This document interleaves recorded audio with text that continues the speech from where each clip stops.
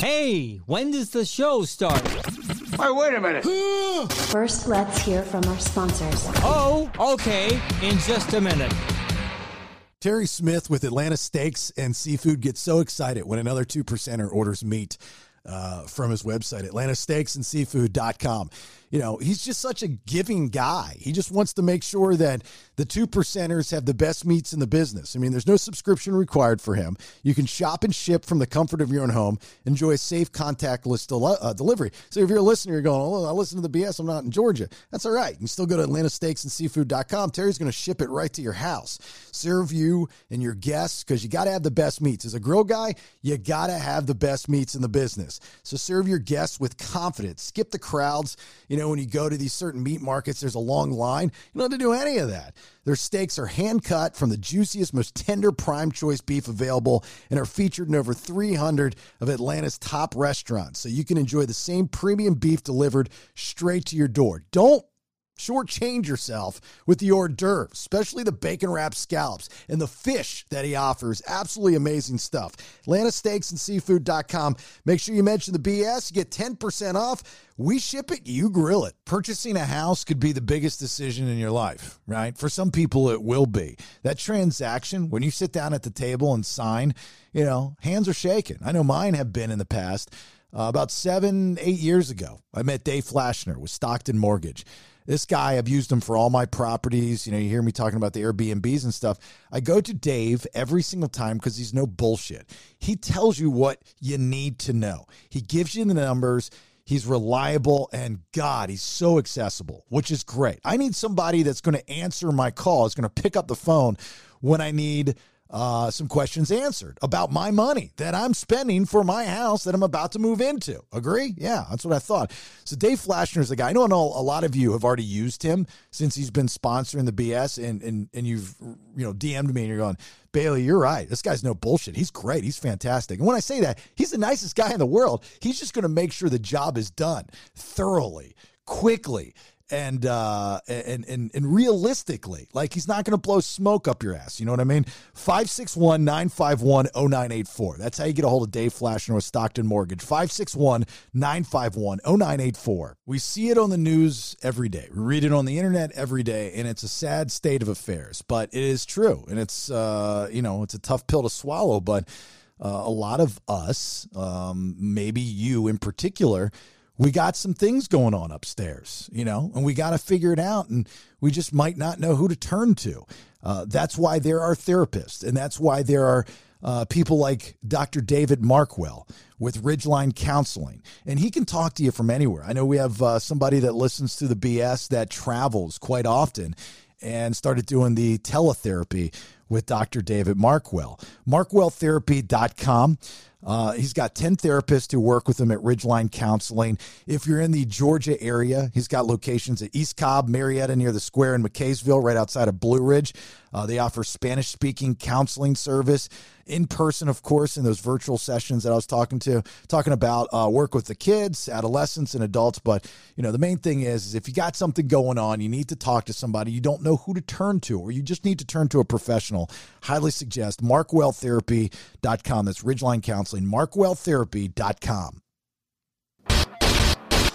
It's time, ladies and gentlemen.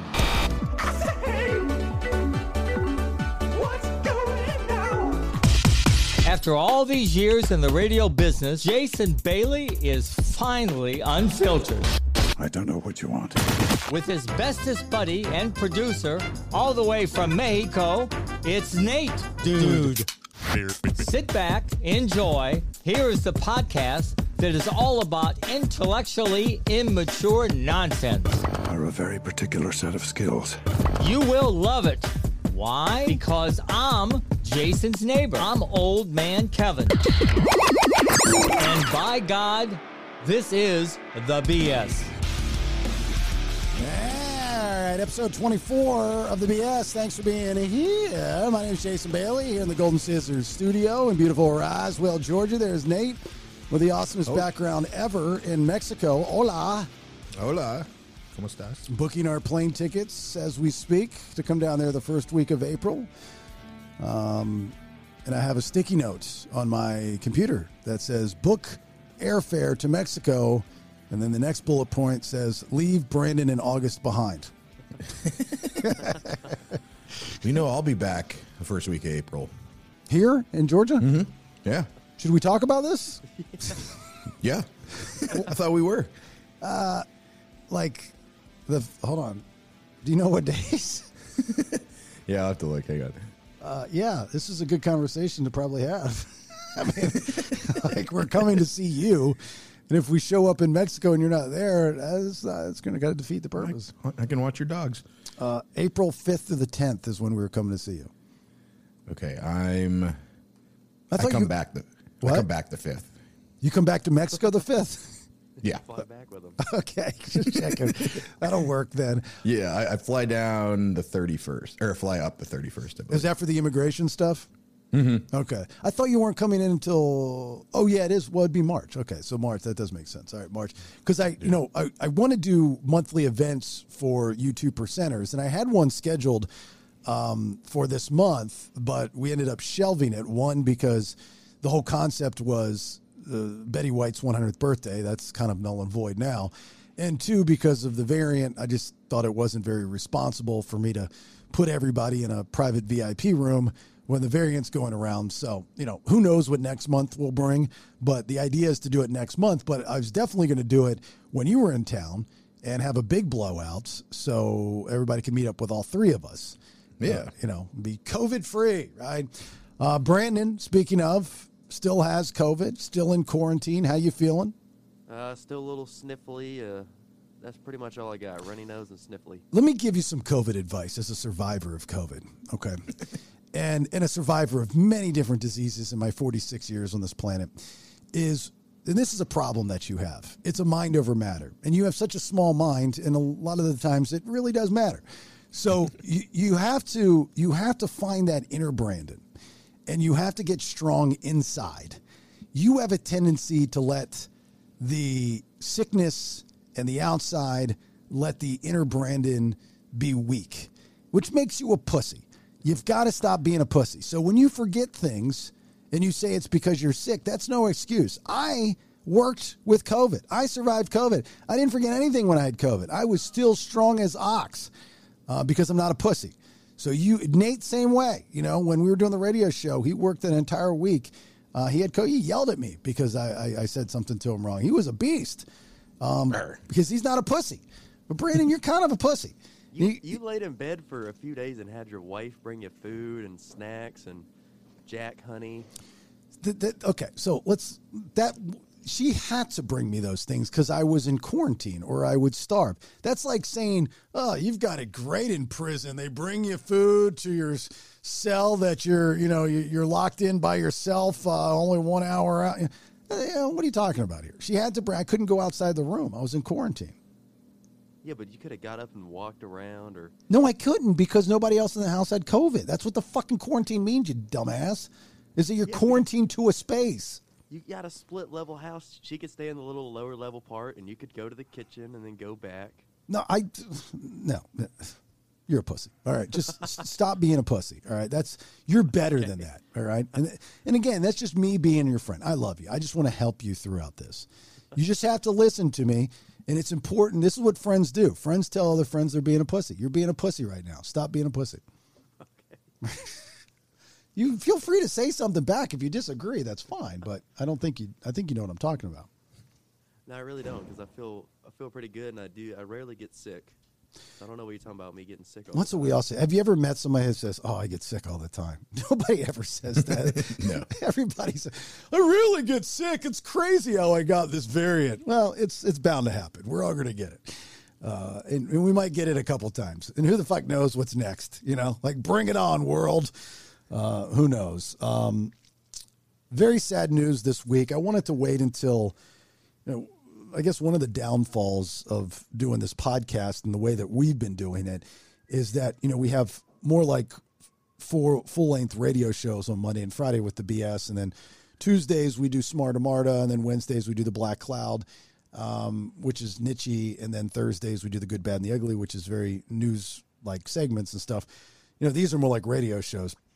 And so not doing one of these every day, don't have the opportunity to talk about things such as Bob Saget passing at the age of 65.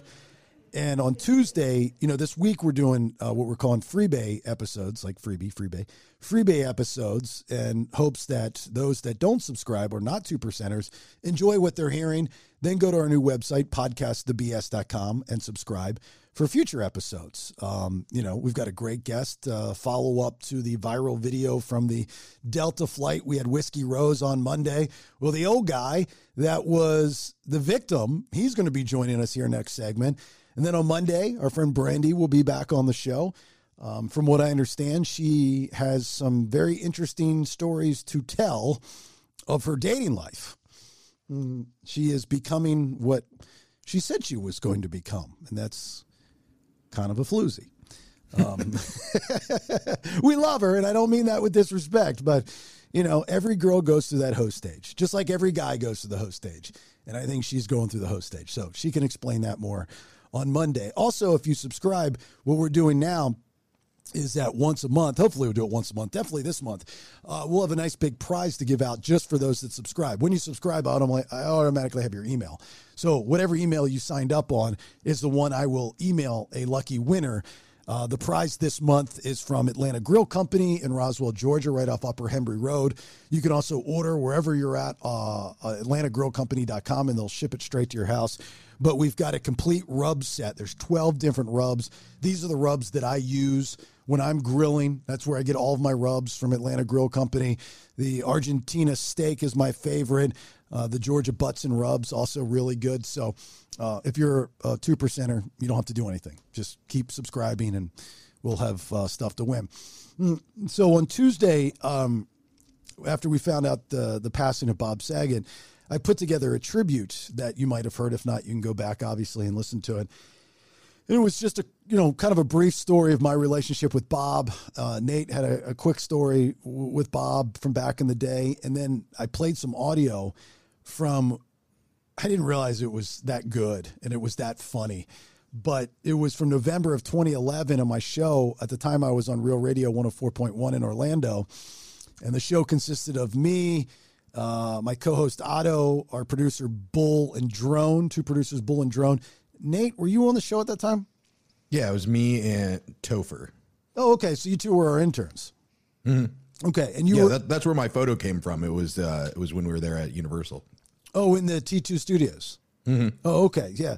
So Bob and I had a relationship prior to that, just by doing interviews, and I'd never met him face to face up until that day, and we would talk on email. And, just, I didn't want anything from it. Bob was never, like a lot of comedians, they make friends with radio people because they're going to need to use them. When they come into the market, it's more of a business relationship. And I get that. I don't hold any ill will to it. I've got friends like that, I understand. I get it. It's a scratch my back, I scratch yours type of thing. It's not a true friendship.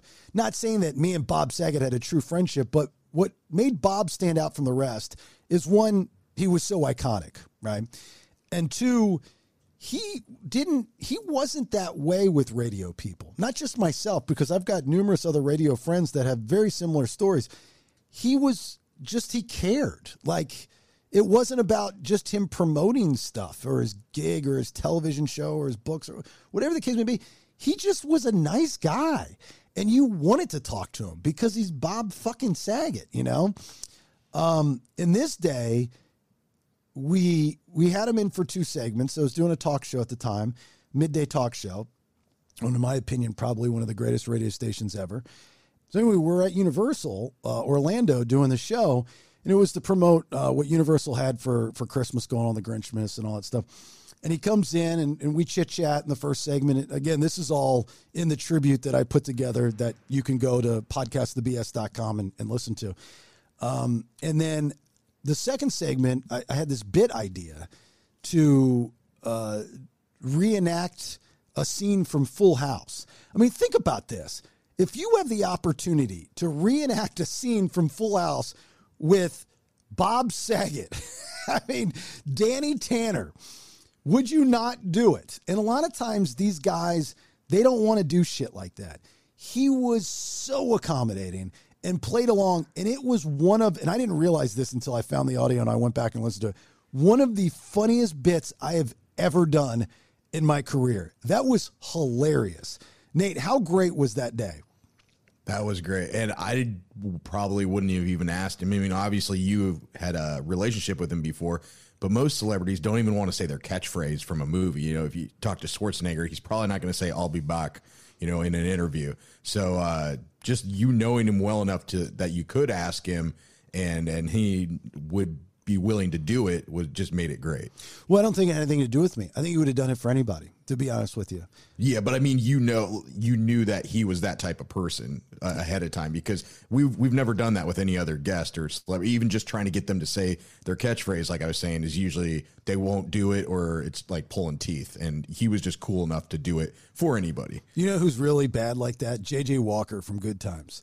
He will not say dynamite. There's a infomercial running now with him where he says it. And I remember when I first saw it, I was like, wow. But there are stories of old school radio guys that would have him. One in particular, my mentor, they had him in the studio and they tried to have him say it. And he got pissed and walked out. Like, well, don't be a dick. You know, Eric Stoltz is like that too. He doesn't want to talk about anything from the past. I hate that shit. You know, but Bob wasn't like that. Bob was cool. And he had an answer for everything. He put a spin on it. And so Bob, you know, I'm not trying to come across as Bob and I were the best of friends. I'm not trying to pull that card. I'm just trying to tell you, I'm just trying to set you up for what the day was and what the relationship was prior. You know, we weren't going to each other's houses on Christmas. I was just like any other radio personality. I really believe that. Like, he treated all of us the same. And, you know, I'm sure there are some that go way back with him and whatnot, but he always made you feel like you were important in his life, which is special from the radio side of things, because you don't feel like you're getting used. Most of us always feel like we're getting used. I have a big problem with that, in whether I'm doing a radio show or whether I'm doing this podcast. If you're just using me and you're not providing me with content and entertainment for my audience, I want nothing to do with it, because that's what I'm here for. I'm not here to super serve you. I'm here to super serve the people that are listening. And that's, you know, that was my big run when I got fired, is like, I worked for a company that didn't give a fuck and still don't give a fuck about their audience. So, you know, I've got a problem with that, because the audience is who pays the bills. And those are the people that, you know, listen to every word you say intently. Bob knew that. Bob knew that about his audience. Bob knew that about his Full House audience. Bob knew that about his How I Met Your Mother audience. Bob knew that about America's Funniest Video audience. Bob knew that about his stand-up audience. He just was so in tune with his audience. It really was remarkable. So this day is really special. The story's special to me, and Bob Saget's special because of the day. So he comes into the studio that afternoon. Later that night, I was having my first real date with my now wife. You'll actually hear in the audio, my wife made sure to point this out, that I say I'm single, because we weren't serious at all. I think we had slept together already or hooked up or something. We were talking, but we weren't serious. So this November, I forget the day, 2011, the day that Bob Saget came in the studio, I'm pretty sure it was a Friday, because that's when we'd usually do the live broadcasts. Rachel and I were having our first date, and I was taking her to go see Bob. He was performing at the Hard Rock Live. So it was a double date with some mutual friends of ours, Nate. Ken and Jamie went with us. Ken is the former bassist for the band Nonpoint, and his wife at the time, Jamie, who's now married to, what's his title? Luke. He's a great guy. He's like in charge of merch for the band Hell Yeah. Yeah. Merch, like, I don't want to downplay his title because he's a very important guy to the band. Just a fantastic dude, just a great dude. And she's a great woman. So anyway, it was a double date. So we get to Universal Studios, we park, and then you have the long walk over. The the itinerary was to go in and have dinner at the cafe. If you're not familiar with the layout, there's the cafe that's next to Hard Rock Live.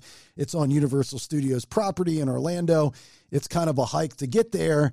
After you park, Hard Rock is kind of it's on the other side of the water, so it's kind of a long walk. Anyway, so we get there and we sit down. Now, my wife used to work at the Hard Rock Cafe, and her ex-boyfriend still worked at the Hard Rock Cafe. I didn't know who he was, and I didn't know what he looked like. So we sit down, nor did I know he still worked there, nor did I care at that point. So we sit down to eat, and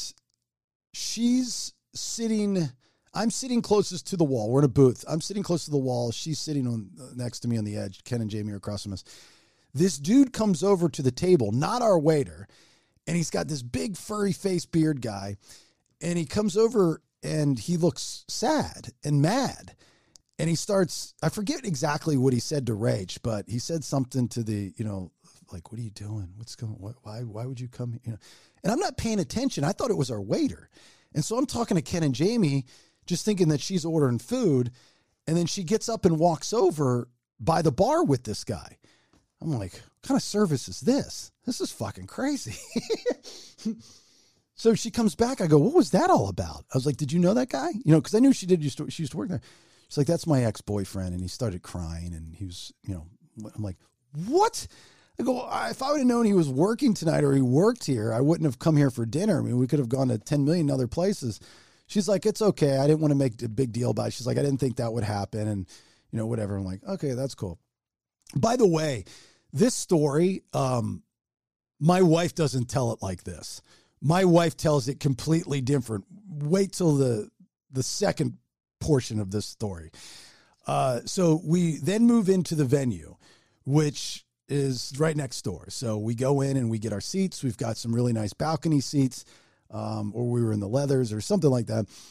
And as we were walking, there's like this little bar on the second level. And I'd always go to that bar because I knew the bartender. And so we go up there, and she starts talking to this little skinny guy. And they're talking. I was like, oh, do you know that guy? She's like, yeah, it's my ex-boyfriend. And that was the one that when he turned gay after we broke up. And I'm like, what the fuck is happening? This is like the worst date ever so far. I was like, I'm trying to have a good time, but we keep running. It's like a video game where every level has got a different boss that you have to beat in order to advance. Yeah. Maybe don't go to the place where you dated the whole staff. Exactly. I was like, that's what I said to her. I was like, did you ever date outside of the Hard Rock family? Like, am I going to find out that you and Bob Saget had a relationship at some point? So she's like, no, that's it. I'm done. I was like, okay, that's good. And so he was fine because he's gay now. So he doesn't care. So we go, we sit, and we enjoy the show. Now, the plan was after the show, after Bob Saget was done doing his stand-up at the Hard Rock, that he was staying at the Hard Rock Hotel.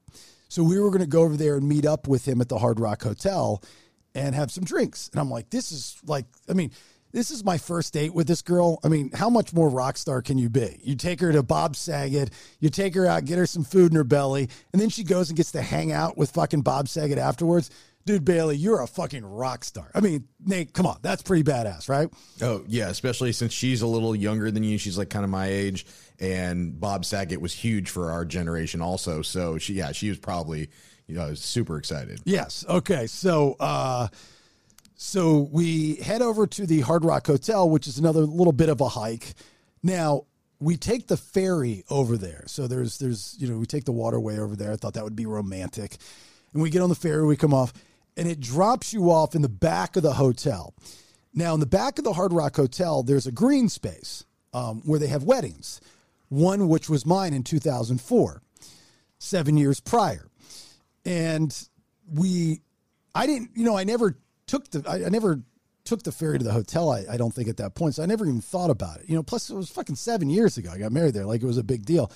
So we're walking up, and as we walk across the green in the exact place that I said my vows to my ex-wife, I say to her, I go, I got married right here on this spot to my first wife.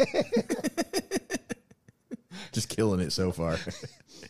Certain things you don't say on the first day. But I'm like, I just ran into both of your exes. I feel like I have like 2 passes to do something stupid throughout the night. And I'll use one of them here. It's like Jumanji. Like one of my bars are off my forearm. Yeah. So, it was nothing. It was like a funny haha joke and whatever. I didn't think it was that big of a deal. So we go in and, we come in through the back of the hotel and then we go into this little sidebar and we meet up with Bob. And we get some drinks. I don't know if he drank or not. I know he had chicken wings. He was so into his chicken wings. And he was sitting on this couch, like in the corner, and then there were a couple chairs around him. So we all kind of sat there. I don't think anybody sat on the couch next to him. And he was just down in his chicken wings. And he hung out for a little bit. I don't think he drank at all, though. He might have had a drink, but that was the extent of it. And then we took some pictures. I finally found the picture. I didn't have the picture. My wife had it on her phone.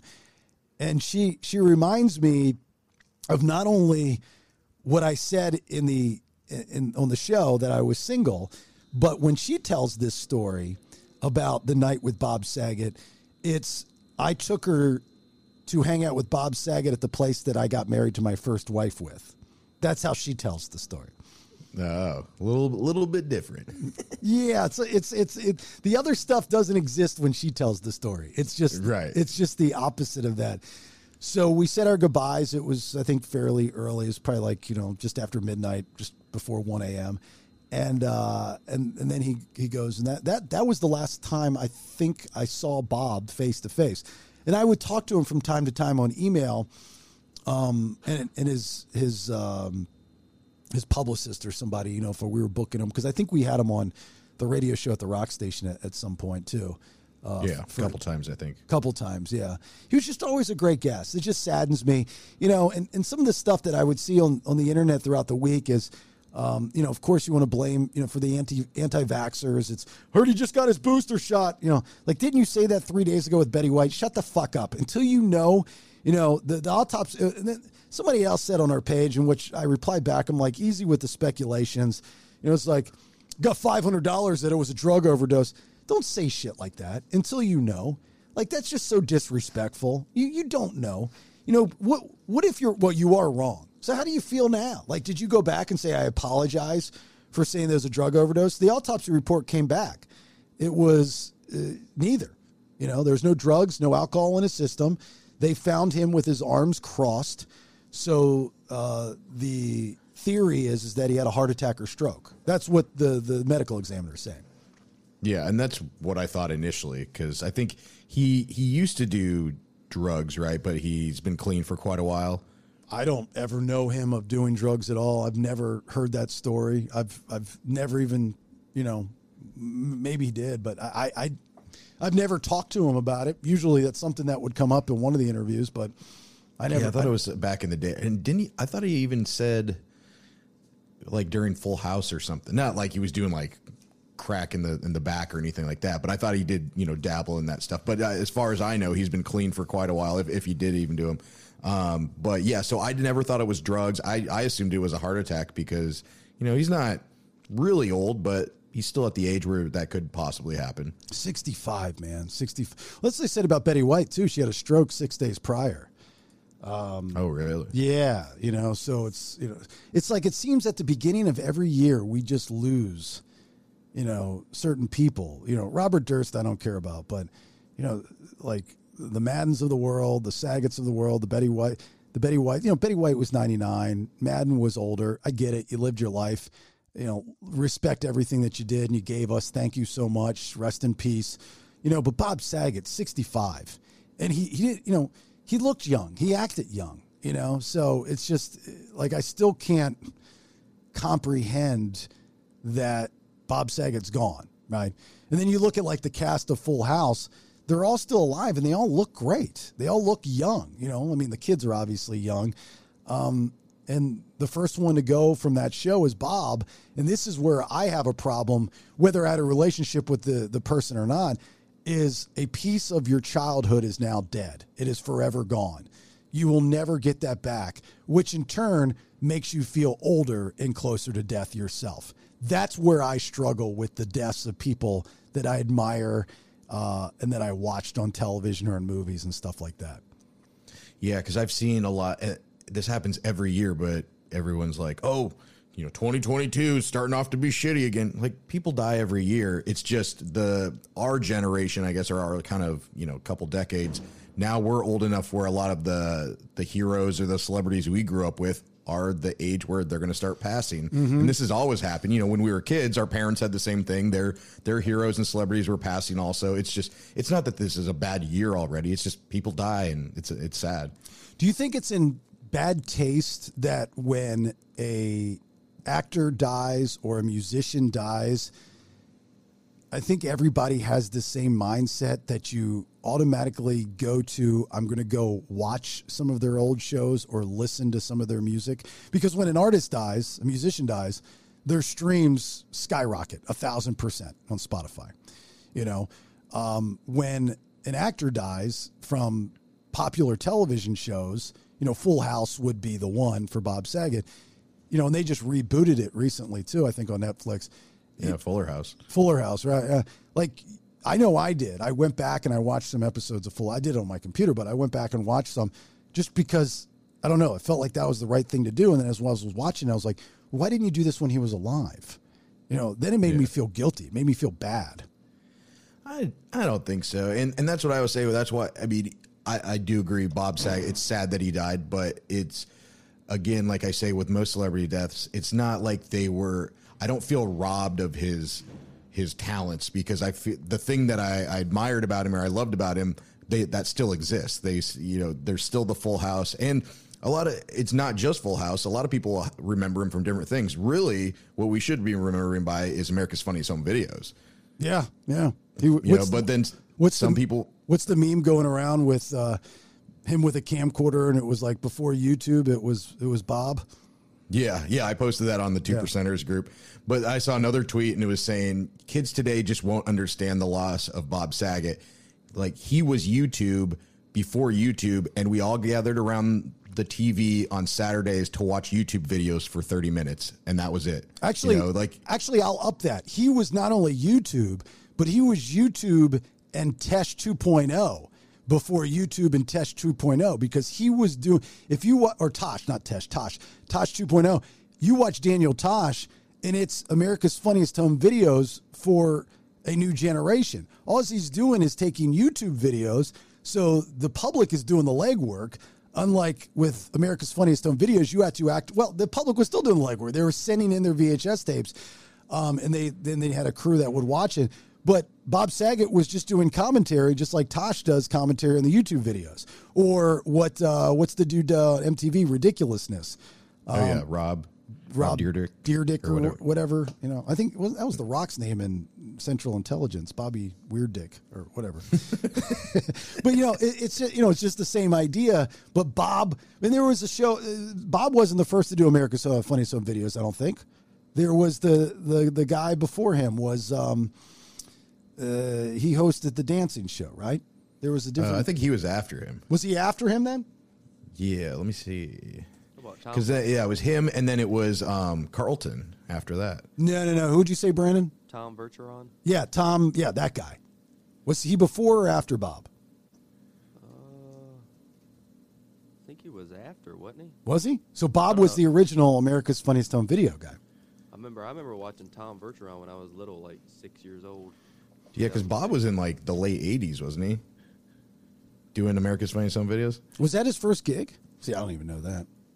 There is a picture, like one of the coolest pictures I've ever seen.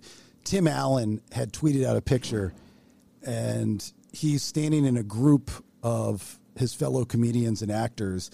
And in that picture, all of them are gone. And it's with the exception of John Lovitz. But it was Tim Allen, John Lovitz, Bob Saget, Rodney Dangerfield, and Robin Williams. And like that, and Rodney Dangerfield looked, he was the oldest out of all of them and looked it in the picture. But what all the talent, even John Lovitz. I like John Lovitz. that group just what the fuck what do you talk about? If you're in the circle with that circle, who says what, and do you try to out funny each other? Like, can you imagine Rodney Dangerfield and Robin Williams trying to out funny each other? Holy shit. You would piss yourself 8 times in 5 minutes. There's just no way, right? I mean, that's some of the best talent we've ever seen, those guys in that group. Yeah. So Bob was the original host. He was from 1989 to 1997. Oh. And then that Tom guy is 2001 to 2015. Oh. And then Daisy Fuentes was in there for a year in 1998. Oh, poor Daisy. What happened to her? Yeah. Let's get her out of there. Ain't no woman going to be hosting America's Funniest Home Videos. Bring in the black guy. Yeah. I don't know when he was in there. What's his name? Alfonso Ribeiro. Yep. Yeah, Alfonso the Carlton. So you understand what the passion and emotion for Bob Saget, Brandon, right? I know you have COVID head right now and you're in Looney Tunes land, but you understand how important Bob Saget was to a generation, right? Yeah, I can appreciate it. I mean, I didn't really watch a whole lot of Full House. I got a problem with all those late Nick at Night shows because I always remember being sick and having to watch those shows at like 3 in the morning when I couldn't sleep, and they just made me feel real weird. Like weird, like Uncle touching you weird, or sad because you didn't have a family like that weird, or what? No, it was just like, I was just like, I shouldn't be watching this at 3 a.m. I should be sleeping, but I'm sick and I'm throwing up, and it's just a bad time. Did you not have another channel, another option on your television set? Yeah. I mean, there's not a whole lot at 3 in the morning. I just stuck with Nick at Night. Fall asleep watching SpongeBob, wake up to George Lopez or Full House. Like, George Lopez. And that's the funny thing is Nick at Night was SpongeBob to him, where Nick at Night for us was like I Love Lucy. Yeah, well, Nickelodeon to me is, I heard that, the Burger Show and Getting Slimed and Mark Summers with Double Dare. Like if you Nick at Night was like old like Honeymooners and stuff like that in Nick era. Well, Nick at Night came after just the straight up in your face Nickelodeon. And they would just play all the black and white reruns. You're right. Honeymooners, I Love Lucy, all that kind of stuff. But Nickelodeon, because the Nickelodeon studios used to be on the sound stages at Universal Studios Orlando. Yeah. And in the late 90s, they relocated to Los Angeles. All of their studios, they relocated to Los Angeles. Because I used to do some work for them. I actually was very close to being on a Nickelodeon show, little known fact. I forget what the name of the show was. It went on to be a show and run for years. But it was between me and this black guy that I was friends with. What the fuck was his name? Really funny, really talented. He was a radio DJ at the Urban station in Orlando that no longer exists. But both he and I were up for the part of a DJ for this Nickelodeon show. And I remember it was the big casting call, and they narrowed it down to both he and I. And I go in to do a table read, but it was more a circle read. And the arrogant Buckethead / Jason Bailey / Buckethead walks in there thinking that, why would you not hire me? I'm fucking Buckethead from Doc. I mean, what a douche. And I go and I remember I sat down thinking that I already had it. Coming across as an arrogant fuck, I know I did. And I had my package with me, with my horrible air check and horrible reel of me doing barely nothing. And they said to me, and I was trying to be Jason. This was a problem with going by Buckethead for all those years, why I hated it and couldn't wait to move to Atlanta to kill it, is everybody thought it was this character that I was playing. Kind of like Stephen Colbert for years was still Stephen Colbert, but he played a character, or Borat. Was this character that I would play on the radio. And I don't even know what the character's characteristics were, but people that didn't listen or didn't know me thought it was a character. And I went in there just being me because I was Buckethead. And they were like, I want some more of this Buckethead guy after listening to my audio. Not realizing the audio that I put on my air check was just the best of me being an embellished radio personality.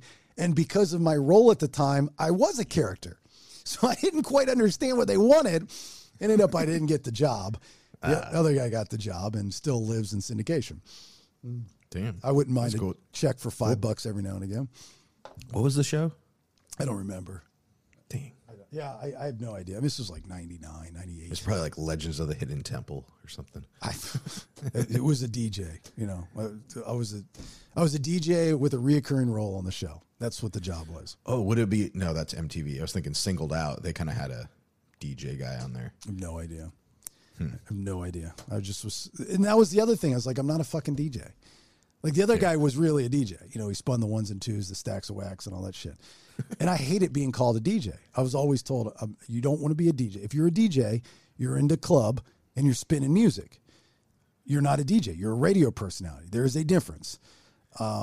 That's why I hate the term DJ. I'm not a disc jockey. I don't spin records. And well, it doesn't even make sense anyway because nobody really spins records anymore. No, I understand that. But the guy, the producer of the show, the casting people or whatnot, they're like, all right, let's bring him in for a DJ. I'm like, I'm not a DJ. Well, the role's for a DJ. I understand, but I'm not a DJ. What are you? I'm a radio personality. Well, the role's not for a radio personality. It's for a DJ. You have to play a DJ. You are a DJ. I'm not a DJ. I'm a radio personality. So you don't want this role. No, I can play the role, but I'm not a DJ. It's like, they're like, get this fucking asshole out of here. This 20-something-year-old punk-ass kid. Get him out of here. We're just trying to do a television show for Nickelodeon. All right. Well, with that being said, Bob Saget, rest in peace, my friend. You will be sorely missed, extremely missed by me and millions of other people. Thank you for everything that you not only brought to us, the fans, but from the radio side of things, like I started this conversation, I was no different than most of the other radio personalities that you befriended. And I thought that was just a really good, and I know that for a fact. So thank you for doing that. You really made us feel special and made us feel like we were a part of your life, off screen or off stage. And that to me goes a long way in our business when there's a lot of bad people that just want something. They just want a handout. Bob not necessarily wanted any of that stuff. He just wanted to live life, have a good time, and be Bob Saget and entertain people. That's all he wanted. So with that being said, Nate, you ready for your Mexico moment? Yes. Right. And now a Mexico moment with Nate.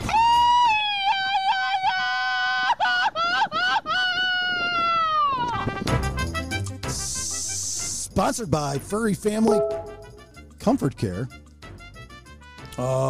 Stephanie, registered veterinary technician, certified in hospice and palliative care for dogs and cats with over 20 years experience. I think I'm getting that word right. I know I always screw it up. But this is an amazing service. I say this time and time again. Nate and I both wish that we knew Stephanie and Furry Family Comfort Care when Nate's dog Pharaoh was still alive and Allie, my dog, was still alive, because there's a lot of things that she could have told us or done for our dogs that probably would have extended their life, like that cold laser therapy. If you're in the Atlanta area, she can help out with that.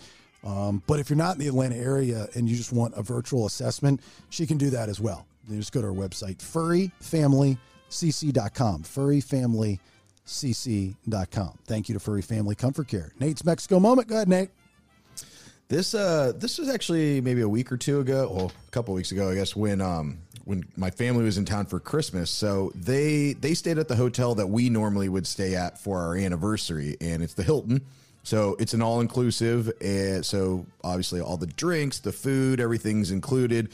So that was kind of the issue with us living here, is you can't just walk into one of those all-inclusives. You have to either buy a day pass or be staying there. So what we did was 4 people can stay in a room. So my brother and his girlfriend were there also with my parents. And so they added us on to their room itinerary. So when they landed and they got to the hotel, we just showed up at the same time, just walked down from our apartment and got in, got the wristbands and everything, because we were technically staying in their room.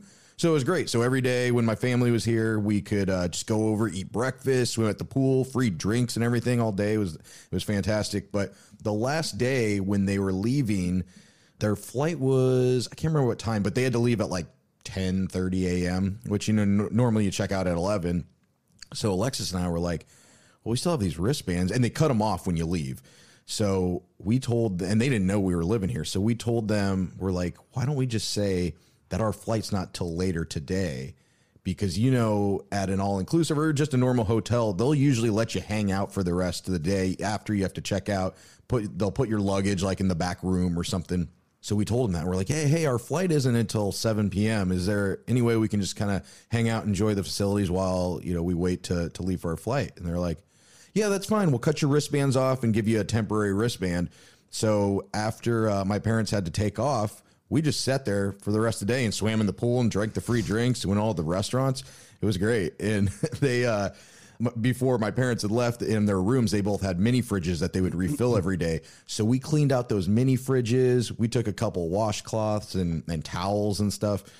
Like everything. My brother's girlfriend took the Kleenex box and opened it up and took all the Kleenexes out. I mean, we just took any shampoos, like soap, shower stuff, everything. So we just kind of cleaned out the rooms before we had taken off. We need to get more subscribers and more sponsors for this project, Nate, because you're living like a homeless poor man right now. You're just like, don't you feel a little dirty that you're scrounging just a little bit?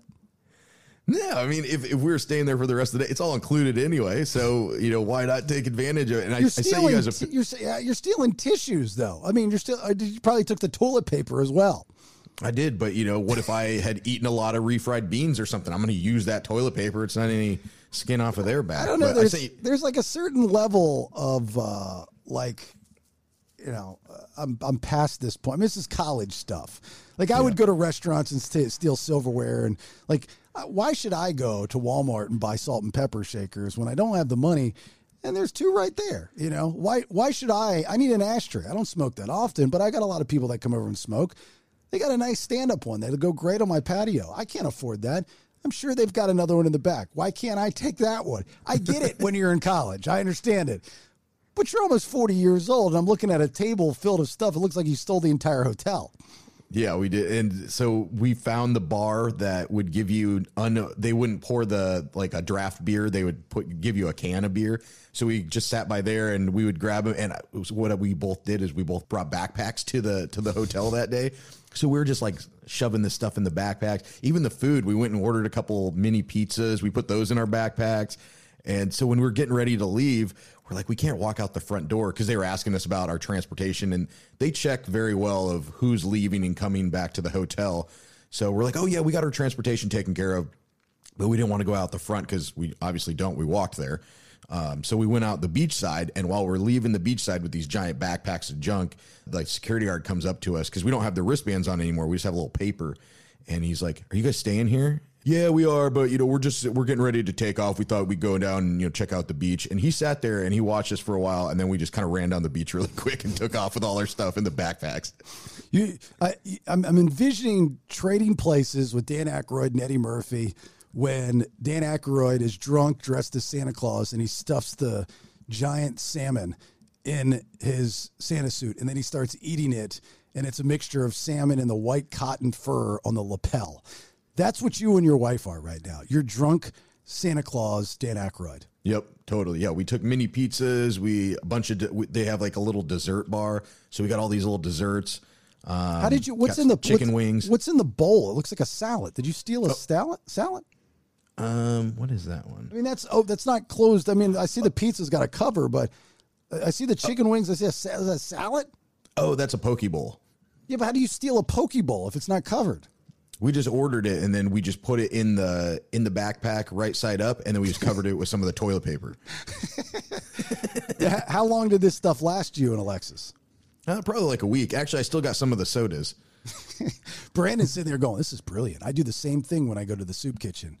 There's a church. There's a church right off the 5th Street down the road here. I go there. They serve all these people. There's a long line. I skipped a line and I put extra soup in my cargo shorts. It's just, that's what we do. I can see that happening. Totally amazing. All right. Well, make sure you have a buffet when we come down there in April, so we don't have to buy anything either. Yeah, we will. Are you going to ask us to bring more stuff for you down there, like an entire suitcase, or will you be able to bring it back since we're both going to Mexico at the same time after you come back to Atlanta? Yeah, since maybe we'll be on the same flight, yeah, I won't need you to bring anything. I'll bring my own stuff. So I'm thinking, I've got this paddleboard, right? This blow-up paddleboard. They're fairly expensive, and they're really cool if you can get up on it. I could never get up on it because the water was always, well, it could be me, but we had it at the condo in Destin, and we don't have that anymore. So we were going to bring it down to you because I'm not going to use it. And that would be cool. Yeah, when it fits in a backpack. So, like, if you do it right and put it back the way it's shipped, it's actually fairly, it's still a backpack. I don't know how I would bring it with me, pay for an extra thing, or I don't want to ask you to pay for an extra bag if you don't want it, but is that something you would want down there? Yeah, I definitely would. Do you have the Delta card? I do. How many bags? Do you get one bag or 2 free bags? You get one free bag, and it can't be more than, I think, 52 pounds. So I have my suitcase with my clothes. Then you can bring on the plane a backpack and one extra bag. So on the plane. And that would be my broadcasting equipment. But this year, I might do it differently. I might put the broadcasting equipment in a suitcase so I don't get pulled over by Mexican security asking for receipts, because of the box that it's in, that hard shell box. They want to they fucking ask me for a receipt for my mixer board. I'm like, are you kidding me? Thank God I bought it off Amazon. And it's like, if it's over $500, you got a guy with a fucking machine gun sitting next to me going, find the receipts. I'm like, holy shit. Like, Jesus. So, but I still got to bring that. Maybe Rach can do the thing. I don't know if you want it. Yeah. It's worth it to just pay for a bag. So what's it, like $30 for a bag, 35 or something? 50, I believe. Oh, damn. 50. Oh, yeah, because it's your set. They charge your second bag as if you've already purchased the first bag. Right, $50. Yeah. So, but yeah, that's worth it because you're not going to find a paddleboard for $50 down here. All right. Well, okay. Yeah, you definitely will. This one's expensive. This is like $500. So. Oh, wow. Okay. All right. So if you want it, I'll pay the extra $50 and put it in a suitcase. Oh, that's very nice of you. Yeah. Might as well. I tried it one time on the Chattahoochee, but it was super hard. I guess maybe because the current of the water or something, but I need to practice. You know who says things like that? Me and you, people that can't stand up on them. You blame the current. But I've seen people stand up on them with the same current. It's us. I'm telling you. They're not the easiest things in the world to stand up on. That's why I don't want it anymore. Plus, I got nowhere for it. I'm not traveling with it. I'm not getting into paddleboarding. You can practice in your hot tub. Yeah, I can practice in the hot tub, possibly. For those that are listening this week, these are the FREEBAE episodes. Back to subscriptions on Monday for the 2%ers. Remember, we got that Atlanta Grill Company complete rub set for you 2%ers. So if you are thinking of subscribing, you're automatically in the drawing for that. If you're already a subscriber, don't worry about it. Got your email address. This next conversation is a follow-up to Monday's conversation with Whiskey Rose, that cool dude that shot the viral video of the lady that went nutso on the Delta flight from Tampa to Atlanta. We all thought it was about a mask, and now we're finding out it was not about a mask at all. It was just some drunk middle-aged bitch being a bitch. And her victim was an older guy by the name of Russell Miller. And thanks to Whiskey Rose, we're going to have Russell Miller. He's the one on the viral video that we've all seen get slapped and scratched and spit on. His wife puts his face in the jaws of life with her hands. It was a mess. But this guy, who's my hero, he put that bitch in her place. He even called her a bitch. And I think called her a pussy as well. Kind of like what Brandon is, pussy. So we'll talk to Russell Miller here next. Hang on. Hold up. Wait a minute. Let's hear from our sponsors. I'm glad a lot of you are using that. Mention the BS, get 10% off your laser engraving when you go to Flying Monkey Firearms. They do a really good job. And especially those pistols, it looks really nice with your initials. One guy had some kind of decal put into it or what. They can do it all there. I mean, we're talking about a core group of military and law enforcement veterans that came together with similar interests and a similar mindset, and they, made Flying Monkey Firearms, flyingmonkeyfirearms.com. So what do they do for you? In case you just don't know, other than sponsor the BS, in which we appreciate not only that, but also their service, they repair and upgrade firearms. They're a full-service gunsmith shop, from assembling parts and cleaning firearms to building one-of-a-kind guns. They really do it all. And I've seen some of the firearms that they've actually built, and it's badass. They have CNC and manual mills.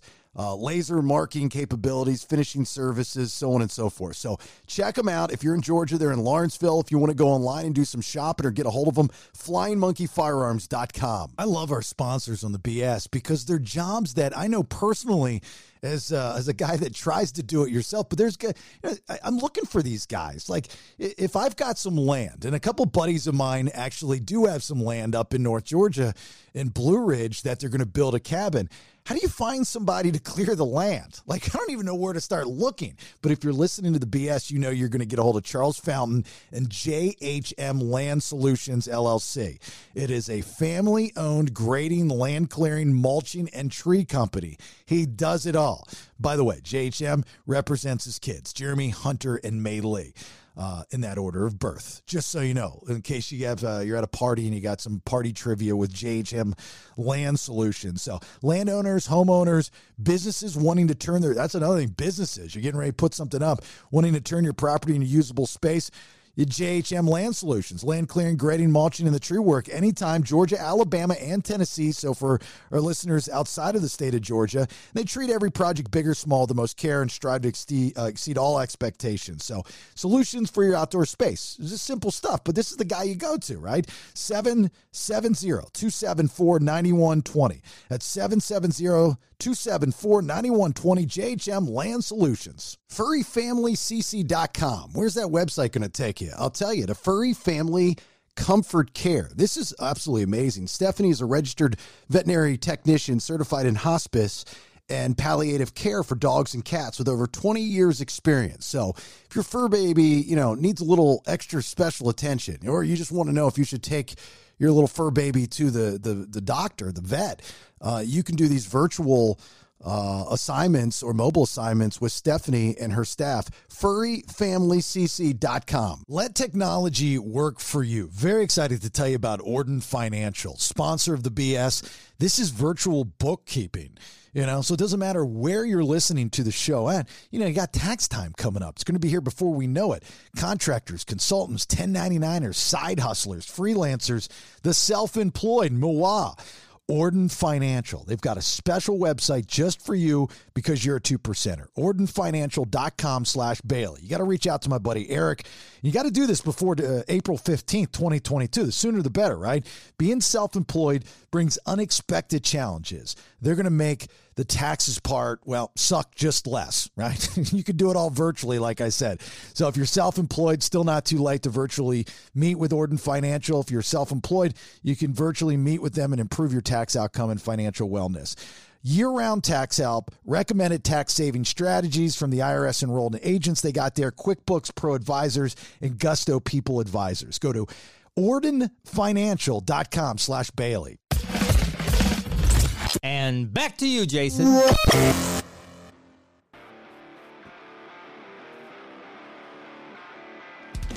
Well, we all know the story. We've had the filmmaker of the event that took place on that flight, that horrible flight from Tampa to Atlanta some days back, where this crazy woman who was nuts on this gentleman who was just trying to get to Atlanta for whatever reason. We're going to find out because we're going to talk to that gentleman who I'd like to call a hero because, as I've always said, people need to be held accountable for their actions, and somebody needs to stand up and put people in their place, and Russell Miller did just that. Now, Russell, you might have got slapped and you might have got spit on and your wife might have squeezed your jaws shut, but you sure did make a viral point. How are you, sir? I'm doing well. Thank you. Yeah. So, we know the story. I've played the audio numerous times. This woman, this crazy, crazy woman.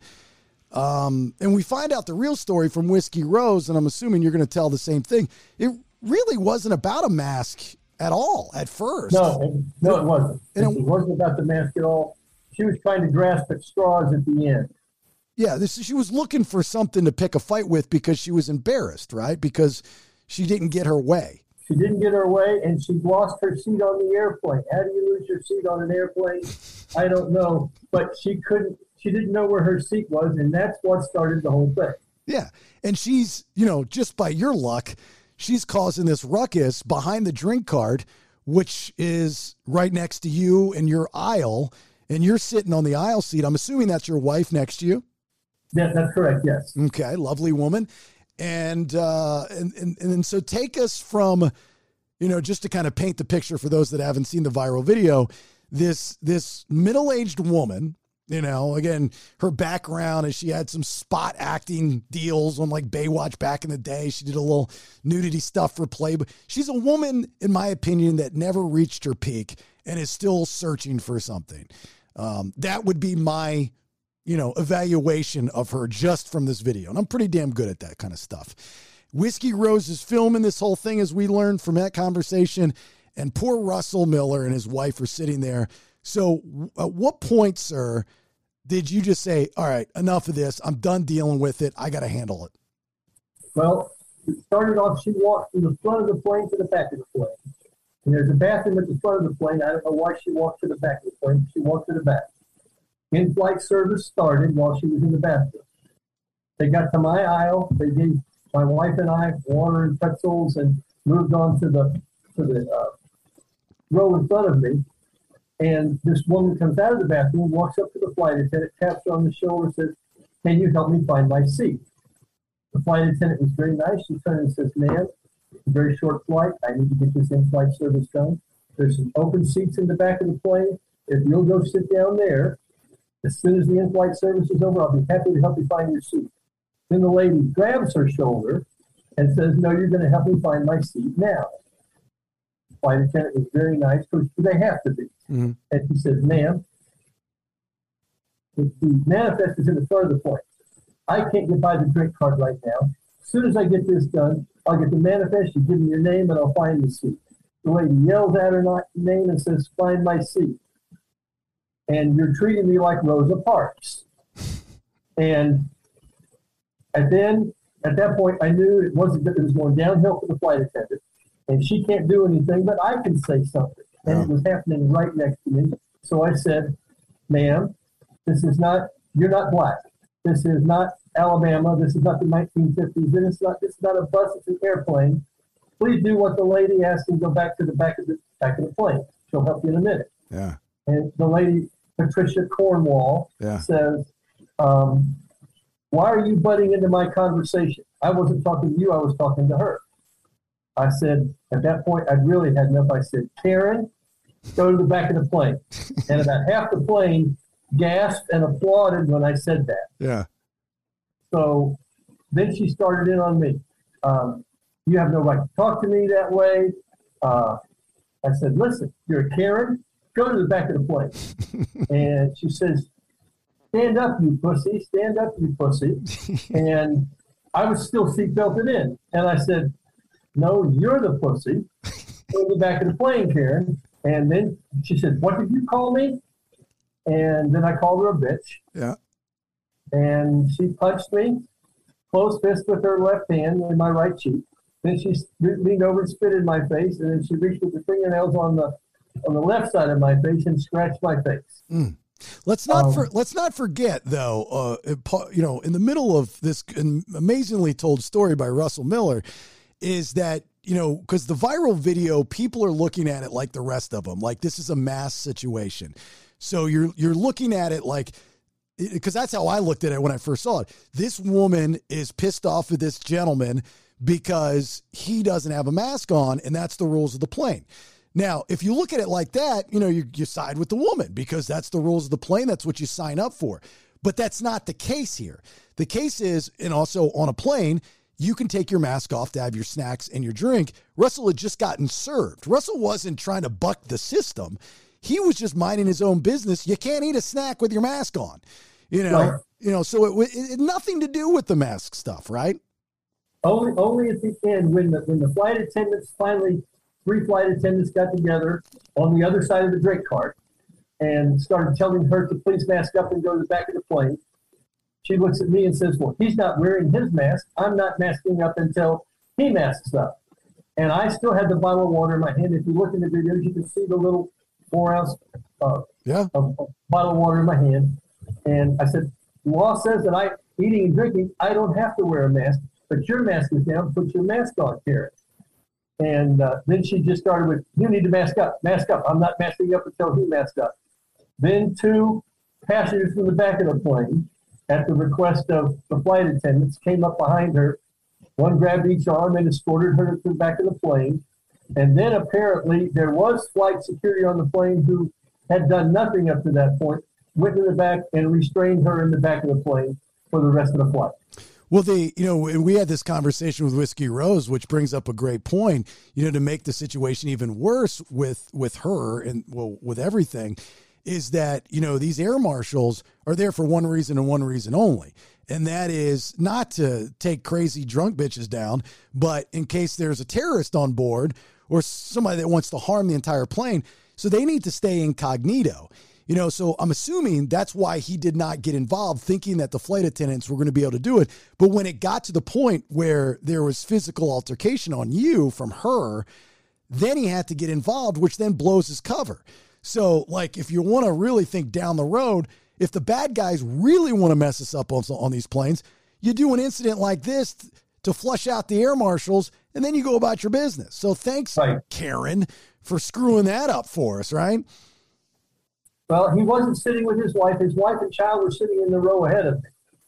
And when I went to get off the plane, the stewardess has asked me to deboard the plane as normal and wait in the sky bridge. And then the police came on when everybody was off the plane. They had like 5 cop cars waiting by the airplane when we pulled in. And all these 10 policemen came on board, and they're checking with me. They're checking on her. They take off the restraints they had on the plane. They put her in the silver handcuffs and escort her off the plane. And they wanted me to wait in the sky bridge so I could see her go off the plane and then down the stairs to the waiting police car. She didn't walk up back to the airport, to the gate. She was taken out a side door. So did you get to see her once again or no? I saw her then. Yeah. She didn't even look at me. She was looking to go down the steps and make sure she didn't fall down. But yes, the policeman took her out. Then the policeman came back and interviewed me, took pictures of my scratch, asked me if it was okay. They said, we got paramedics standing by. Do you need a paramedic? I said, no, my wife is a nurse. The flight attendants had already given her everything she needed to take care of my scratch. And I was all good at that point. Yeah. It was gratifying to see her go away in handcuffs. And then my flight went from Atlanta on to South Carolina. We were going to my stepson and daughter-in-law's for Christmas. And we're driving home from the airport there. And my phone rings. And my son says, wouldn't that be funny if that was the FBI? I answered the phone, and it was the FBI. Wow. They asked me to send all the videos because like 7 people on the plane and were taking different videos of this. They caught the last 2 minutes and not the first minute because they didn't know anything was happening at that time, so they didn't have their phones out. So he asked me for the videos. He asked me for copies of my face. He said, once again, she did strike you in the face. I said, yes. I said, yes. She said, she did spit in your face. I said, yes. She did scratch you in the face. And I said, yes. He said, send me pictures of all this. She will be spending the entire weekend in jail. The courts are closed. She can't have first appearance until after the weekend. Wow. So she was in jail in Atlanta for Thursday, Friday, Saturday, Sunday until Monday. What's crazy still, and I've said this a million times, is we have cameras everywhere, and they're so easy and inexpensive to install. I've got them all over my house. I'm a big fan of cameras and security. Why the hell do we not have cameras on airplanes yet? Expense, I guess.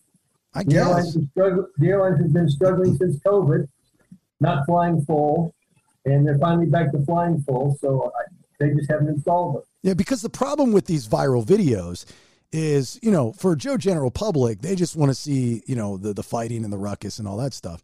But for people that are involved, like yourself, Russell, you want Joe General Public to see the start, the middle, and the end. And like I said earlier, if you look at Whiskey Rose's viral video, it's a woman complaining about the mask situation, which is going to garner a lot of attention from the mask wearing side of society. And Russell's the bad guy.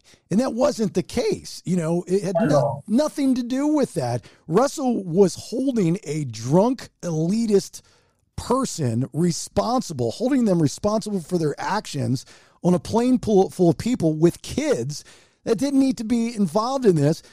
So Here's a, this is the day, days, weeks after these types of events. This is when I like to talk to the people involved, because I like to ask the questions that nobody ever gets the answers to. First question for you, Russell, is how much trouble did you get in after this was all said and done from your wife? She looked pissed that you kept this going with this woman. Yes, she was. She was dragging my arm, and I never took my seatbelt off. So when she kept asking me to stand up, I wasn't going to stand up. I knew if I did anything, I was going to go to jail too. I just gave her enough rope to hang herself, which she did. Yeah. So but did your wife say, did she not talk to you for a day or two, or she not make you breakfast the next day or something? I mean, what kind of doghouse were you in at the Miller household? She didn't put me in the doghouse. We were going to my son and daughter-in-law's house, and she didn't say anything for the 5 days that we stayed with them. She did say something when we got home, and she still, when I told her that I was doing a podcast today, she says, won't this thing ever die down, and make sure you don't say anything wrong, and I wish it had never happened. I wish you hadn't opened your mouth. So, yes, she still said it even today. Do you have any regrets? Would you do it differently if it happened again? I didn't know I was going to get punched, spit on, and scratched, so I didn't obviously like that. These people go off on them for a long period of time, and I just wasn't going to let that happen in this case. Yeah. My nephews and my grandsons all give me props that I even knew what a Karen was, and that I used the term properly. And the reports all say that I'm an elderly man, and I'm 80 years old, and I'm 69. I'm not as old as everyone said. I hope I don't look that old. So everybody's lying about Russell saying, this was another part of the conversation we had with Whiskey Rose, the gentleman that filmed it. Whiskey's an interesting guy. He's a young guy in his 20s. He's tattooed from top to bottom. And I brought up the idea that, you two would have never developed a friendship if this would have never happened. And from what I understand, you guys talk, every so often. And I think that's great. I think so this has actually brought two people from two totally opposite ends of the spectrum together, just as friends because of this elitist dumbass woman, which I think is kind of cool. But I asked Whiskey, I said, what if Russell was filming and you were the guy and everything happened the exact same way? I don't know if this story would be the same story if he were in that seat versus you because of your age and innocence. I think the people would look at Whiskey Rose and go, this punk ass gangster with all these tattoos, he probably asked for it. Right. I would agree with that. And Whiskey Rose is the first one to give me the video that he took when I got off the plane. Yeah. He asked for my number. He didn't know my name. And in the text that he sent me about the video that he sent me, he calls me boss man. Because he's got respect for his elders. And that was another conversation we had, is that, this world loses respect for their elders and for other people just in general. When you're wrong, you have to be grown up enough. This woman's no kid, to know when you're wrong. And if you're wrong, you're wrong. If you're getting called out, you're getting called out. And then you have to realize it and not make matters worse. She made matters worse, and you took her down. I love it. I think it's great. Everything about you're my hero. You're my 2022 hero. I preach it all the time, sir. You hold people accountable for their actions. Another thing that I want to know is what set you off was her Rosa Parks comment. You're obviously a white guy. If you were an African-American person, that'd make 10 times more sense. Was that really the comment that made you upset, or was it just in general of her acting out? Well, it started with the way she was acting with the flight attendant. But then when she brought up Rosa Parks, and there was no one black involved in this at all. And she's trying to bring race into this, in my opinion, but she's being treated like Rosa Parks. She's not a Rosa Parks. She's a self-entitled white woman from California. She's had multiple run-ins with the law. She had a DUI in North Florida in November and almost got arrested for assaulting on the officer when he tried to arrest her. Her sister-in-law has a restraining order against her. Her ex-husband has a restraining order against her. She's been a bad person. and she thinks she's entitled, and I can tell by her actions. When she walked from the front of the plane to the back of the plane, she didn't have her mask on then. I was told by people that she was vaping in the back of the plane, out of the bathroom, which is, again, not allowed on the airplane. Nobody brought that up either. I didn't see it. Some other people told me that when they were walking off the plane. She broke the rules left and right. Was she looking to try and get something on a free flight later from the flight attendant because the flight attendant, in her opinion, didn't help her? I don't know, but I wasn't going to let it go on with her. I'm a man. I can take the punch. I can take the spit. I can take the scratch better than a woman can take it. And I wasn't going to let it go down that road. It bothered me. Yeah. I again, the respect, not that you're elderly, sir, but for our elders, for those that are older that have done 10 million more things in this world that we've done. You're not always right, but you should respect the time that you've served on this earth. And I kind of chalk that up, even though she's, not far off in age of you. I'm assuming she's probably in her late 40s. I don't know her age exactly. She's 51. 51. Okay. So 51. So she's, you're not much older than she is. She should know better than that. How much time did you have to spend when you deboarded with the authorities? How much of a headache was that for you in your travel? Well, we only had 58 minutes to make our connecting flight, and my wife was distraught that we were going to miss our flight on to see our stepson, her son, and our daughter-in-law. Mm-hmm. And Delta was very nice. It took about 25 minutes for the police to take their pictures and do all the questions that they wanted to ask and get all the information that they needed. And Delta had one of the little golf carts that carry people. Yeah. Waiting outside the gate to take us to our next gate to make sure we didn't miss our next flight. That's how you get on those things, Nate. I've always wanted to be toted around by those constantly beeping golf carts. That's how you do it. You got to put somebody in their place and get interviewed by the FBI. Okay. Yeah. Nate, do you have a question for our hero, Russell Miller? Yeah. What did, once your family that you were going to see, your stepson and daughter-in-law, what did they say when you, I don't know if you told them or your wife did, what were they worried about you? Were they proud of you? Like what was their reaction when you talked to them? Well, they didn't know about it until I got into their car with my stepson to drive back to their home. Daughter-in-law wasn't there. And of course we told him about the whole thing. And he said, "Are you in any trouble?" That was his first question. And I said, "No." The pilot shook my hand. The stewardess, the flight attendant hugged me, the one that was mostly involved in this.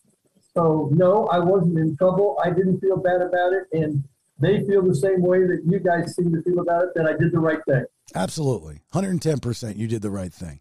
I know it's a headache, especially when you become internet famous and you have to deal with the bad with the good, but you did the right thing. And you set an example. I think other people look at you now and go, you know what? I'm going to speak up next time. If done properly, then, and I don't know if there is a proper way, because as soon as somebody, it's the old movie theater kind of theory, if somebody's embarrassed in public, they're going to act out and they're going to do stupid stuff. And there's just no getting away around it. And it usually ends with, somebody throwing punches and whatnot. What kind of backlash? I'm sure you've gotten a lot of positive feedback from people on the internet, and I don't know how social media heavy you are, Russell, but what kind of backlash have you gotten? Have you gotten any threats to your house or to your grandkids or your kids or anything? No threats to my house or my grandkids. I want to say it's 99% positive. There's 1% that don't get the fact that it wasn't about the mask, even though I've been on Insider Edition. I've been on the UK Daily Mail. It's all over England. My friends in England have seen me all over in England about this incident. So 99% of it is positive. One person said, you were just as guilty as her by not having your mask on. And she's probably already lost her job, and she's going to have, looking at possible jail time for what happened on the airplane. Maybe you need to back off of all of this and just leave her alone. And I'm saying, what did I do that was wrong? Right. I deflected stuff away from a flight attendant who couldn't do anything. I could do something, and I did. Yeah. What's your place now? Because these are federal charges, so you don't have to press charges if you don't want to. It doesn't matter. She's still going to get dinged with numerous charges on a federal level. What are you doing personally to press charges, if anything? Well, the FBI contacted me and asked me, would I fly back to Atlanta to testify at her trial? And I said, of course I would, just to make sure that she gets what she deserves. He said, even if she pleads guilty, we will still fly you back, and you can at least give the judge a quote-unquote victim statement about what happened on the plane. So, yes, I'm going. When is that trial, do you know, or do they not even know yet? I didn't give me a date yet. Federal, it's going to be probably a year from now. You make me a promise, please, sir. When you come into Atlanta, because that's where I'm at, just north, you let me and my wife buy you and your wife dinner. I want to meet you. Okay. Thank you for that. You don't have to, but I know I don't, but I want to. I'll take you to a nice steakhouse or wherever you want to go. I just want to get to know you. I love stuff like this. I love when people get their asses handed to them, rightfully. That's just what it's all about. Get your lesson learned there. Brandon, you got a question for Russell? Yeah. Do you know what jail she's in? She's been released now. She was released. She went to the regular Atlanta jail. The FBI interviewed her there. She was released.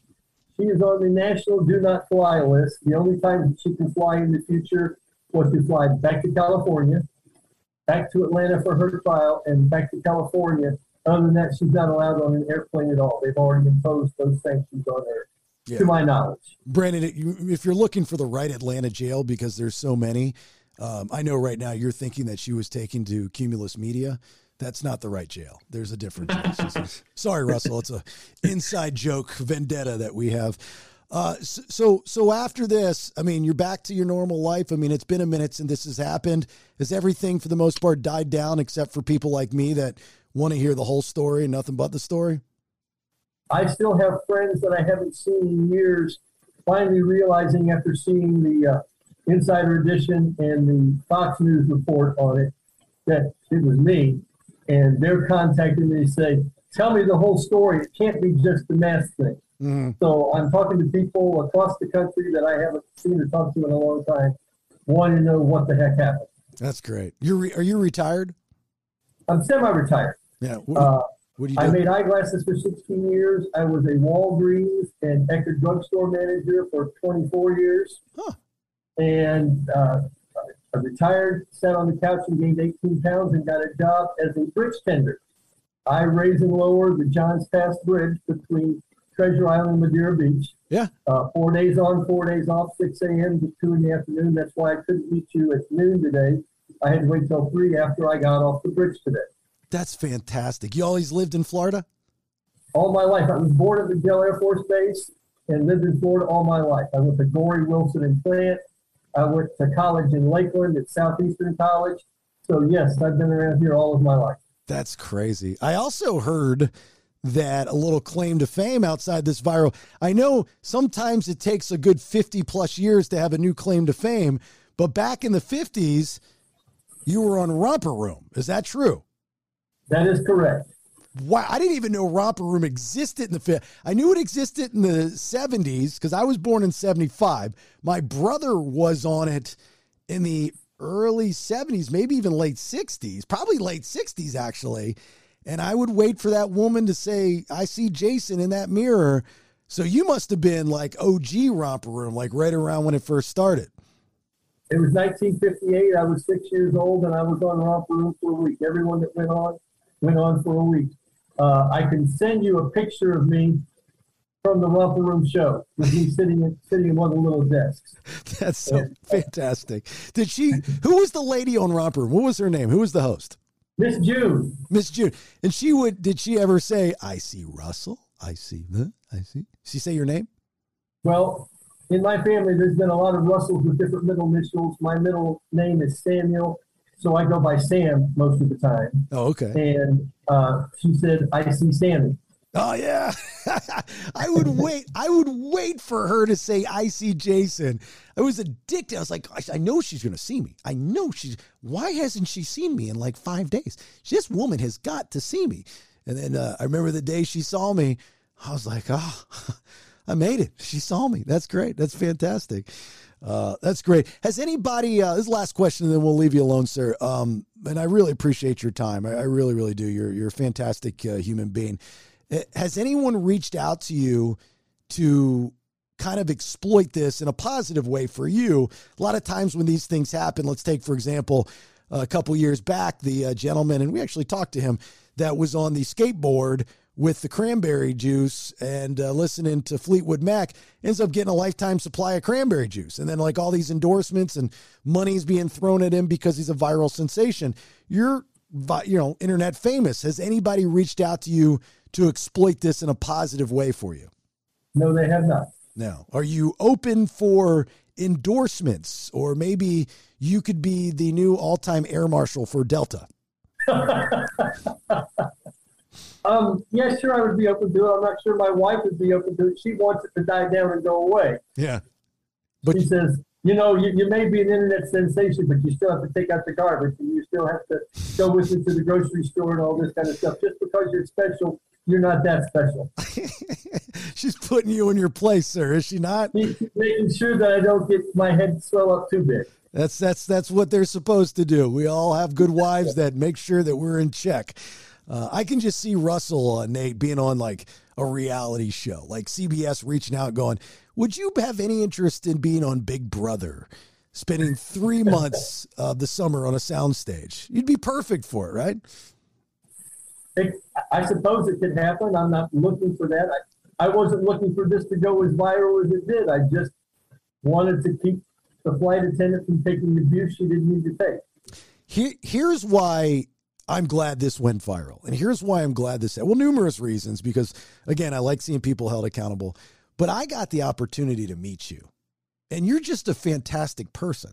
Like, so thank you for putting this woman in her place. So we got to meet you. Like, I really feel honored that I got to spend this kind of time with you. I respect my elders, not that you're elderly, but I respect people that are like you. So thank you, sir. I appreciate it. Well, thank you. It was very nice meeting you too. All right. You take care, and thanks again for your time. No problem. Have a great day. Bye-bye. And I'm going to send you the romper room pictures. Yes, because I see, not Russell, but I see Sam. I see him right there. That's one big romper room. Okay. All right. We'll see you, sir. Bye-bye. Have a great day. Bye-bye. You too. Hold up. Wait a minute. Let's hear from our sponsors. All right, fellas, enough of this dilly-dallying around with our health. It's no joke. You got to get serious about it at some point. As the older you get, the less time you find yourself going to the gym, eating better, so on and so forth. At 46 years of age, when I found out for the first time when I went into Ubertees Men's Wellness League in Sandy Springs, Georgia, that my testosterone was so low. According to the federal government, I'm fine. But in real life, not good. And it was really because of my sleeping habits at the time. So Ubertees Men's Wellness League is a men's wellness facility for guys and guys only in Sandy Springs, Georgia. Not to say that they can't help you if you're listening to the BS anywhere else in the world. You can reach them at menswellnessleague.com, and they can have a virtual consultation with you. So, we want to boost that energy, strength, muscle, focus, confidence, longevity, whether it's testosterone maintenance, medical weight loss, IV vitamin cocktails, erection correction. They do it all there. They're going to give you a deal because you are a special person, because you listen to the BS. So right now, the Wellness Combine's $99. Can't beat that. That's $200 off the regular price. Plus, mention my name, Bailey, B as in boy, AILEY. You're going to get 10% off that price. Again, menswellnessleague.com. There's a book a call button right there on the homepage. Just hit that. One of the jobs that I've always found it difficult to find somebody that I like right out of the gates is a contractor. And that's just me personally. If I'm doing a deck or basement remodel or HVAC installation, all that stuff, who's the guy that I can trust? Well, I'm telling you right now, I'm vouching for him. David and Rockland Contracting LLC. He's a great guy, veteran owned. That tells you a lot right there. Established in 2009. He actually specializes in deck design. They've got this amazing 3D software. You'll see what your deck's going to look like before it's done.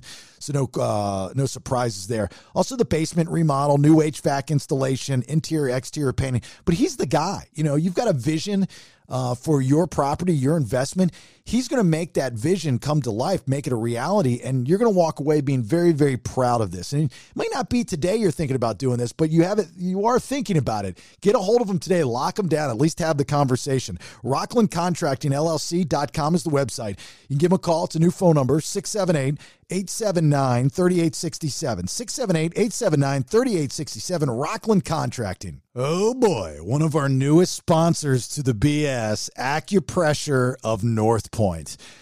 For years, most of you have heard me talk about getting my Asian man rubs at the North Point Mall in Alpharetta, Georgia.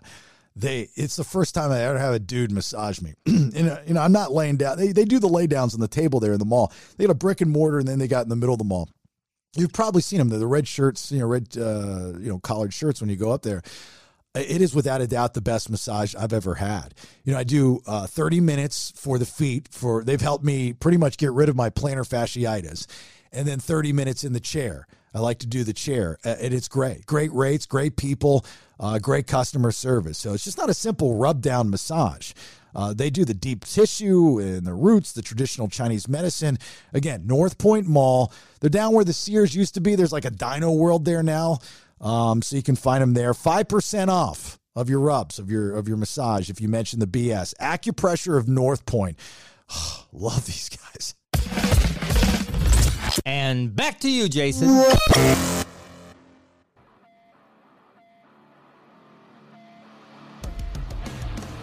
If they made a doll out of Russell Miller, I'd buy 10 of them. That guy's awesome. I just want to snuggle with him. I want him to feed me life advice. That's badass. I couldn't be more of a mark for somebody than I was for that guy. I love it. He stood up for the entire plane. He stood up for the entire people. Nobody wants that shit around him. That bitch. Shut up, bitch.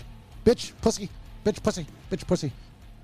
That's the good shit right there. That's why I love doing this podcast, because you can have a conversation how you want to have a conversation and ask questions that you'll never get answers to that you should from either radio or the news, like how much of in the doghouse was he from his wife? Because you could see in the video, his wife was pissed. Like, shut up, honey, enough's enough. This is just ruining our trip. We're going to see our grandbabies. Jaws of life with my hand on your jaws. So that's the good stuff. So appreciate that. On Monday, Brandy Britton will be back on the program talking about her, just talking about Brandy, I guess. I mean, from what I understand, she's got a membership into the Whole Life now. She's enjoying that. Remember when, Brandy gave her first blowjob? Remember that? Yeah. Yeah. We're all there. Yeah. Now look at her showing her ass on the OnlyFans and just banging just randoms. From what I understand, I could be wrong, but we'll find out on Monday. So for those that are enjoying the FREEBAE episodes this week of the BS, thanks for listening. Appreciate it. The 2%ers are the ones that subscribe. You guys rock. Thank you so much. If you'd like to become a 2%er, go to our new website, podcastthebs.com. Podcastthebs.com. Nate did a bang-up job on our site. It's the best website you'll ever visit. There's a shop up there if you want BS merchandise, everything you could possibly imagine from everything that is the BS. Not only the logo, but Better Than Radio shirts, Nate's Mexico moment, One Question with Brandon for you Let's Go Brandon fans. It says Let's Go Brandon on the shirt. I mean, how great is that for you? And you get to support the BS. There's phone cases, laptop covers, onesies, mugs, masks, hats. You name it, you can buy it. So please get the brand out there. We appreciate it in advance. Do you think, like, everybody, it seems to be wants to be internet famous, right? And this Russell guy became internet famous, and he said numerous times in the conversation, he just doesn't want it. Like, just leave me alone. Not that he didn't enjoy coming on with us, but it's like, and it'll die out. The 15 minutes dies out. But for some people, it's a life ruiner.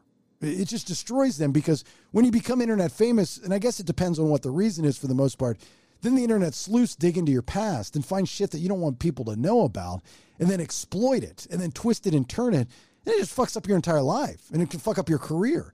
So internet famous, to me, is not the best thing in the world to be or want, right? Yeah, well, for instance, the woman on the plane, like, her life's not like ruined, but they didn't just say, oh, this woman's she's being a bitch on a plane.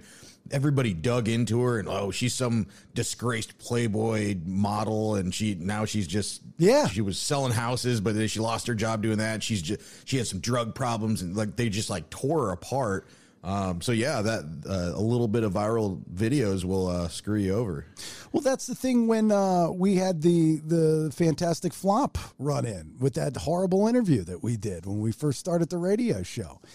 And, I mean, it was bad. We knew it was bad. We were tanking the interview on purpose. I promise. It was bad because of them, though. It was totally bad. We were trying to be professional, but that wasn't the setting for us. That wasn't our MO. It wasn't mine, and it wasn't Dum Dum's. It's just, to do that, go and stand in front of cameras, and you've got 8 minutes, and just to be nerdy and talk about the movie. They're being dicks from the very beginning. And before we even got up there, we heard them go, God, is this over yet? Oh, you fucking elitist punk-ass bitches. Michael B. Jordan and Kate Mara and whoever the other guy was. The Billy Elliot guy. Billy Elliot guy. Whatever the fuck his name was. They're all dicks. Yeah, he was like on his phone during the interview, like checking his messages and stuff. He just wasn't even paying attention. And I called him out on it too. And that's when things got weird. But we became internet famous for all the wrong reasons. I was the racist and Dum Dum was the sexist. Yep. And, and I really don't blame Dum Dum at all for that. At all. He did nothing wrong. At the time, he was still locked into his old school Dum Dum ways. Well, not that he got out of it really, but, we were just trying to salvage anything during that. We were in that together. There's no doubt about that. And I remember sitting there, it was July, because it was during the tennis tournament, and I was not hosting that year yet. I was hosted the next year. My phone just started going crazy, all these notifications. And it was some feminist blogger got a hold of it and just started, everybody's copying and pasting from her warriors. And, we were internet famous. And I remember calling my good friend Bubba Ray Dudley, Bully Ray, because he had just had an incident with a fan. He was still actively wrestling at the time, and some fan confronted him, and Bubba, dropped the F slang for the gays, but he did it because he was mad and in character, and that went viral, and he had to apologize, and he played along with the game, which I was surprised he did, but he was like, you can't fight it. Like, you can't just apologize. Apologize for what? Fuck that. I ain't apologizing for shit. I asked the same damn question Jimmy Kimmel asked the night before. Fuck that. I ain't apologizing. So it eventually went away. But becoming internet famous, I don't know. It's not the greatest thing in the world. I mean, for some people it is. Look at the Ocean Spray guy. He's just fucking on a skateboard, ocean spraying and listening to Rumors by Fleetwood Mac. But people dug into his past too, and he had a record, I think. Yeah. Have you seen this show on Netflix called Hype House? No. What's that? I haven't watched it. I just watched like kind of that preview that they show you, but it's basically like a reality show, kind of real world ish. And they put all these influencers that they're just TikTok and Instagram people that are influencers, and they put them in a house and they make content together. It's just like the newer version of the real world, but it seems kind of interesting because they go through people and they're like, oh, blah, blah, blah, 17 million followers. And they kind of talk about how they got famous. And some of them like put in the work every day and are coming up with crazy content. And then the other ones are like, I was just a normal person and I posted this one video and now I'm 19 living in a $7 million mansion. And it's just insane to see the amount of money and shit that these people do. What's more insane to me is a lot of this quote unquote content that's being produced. I mean, everything's content. Then you got to put it into categories of good and bad. A lot of the stuff that's being put out there, to me, is not good. Brandon, what's that video that you and Def August, the Clueless 2, did on TikTok? You got like 1 million+ views. It was him playing the piano or something stupid, right? Oh, yeah, him playing the Michael Myers theme song in Fries. Whatever. I mean, that to me is not content. I mean, like, how many views did you get on that? A couple million. Couple million.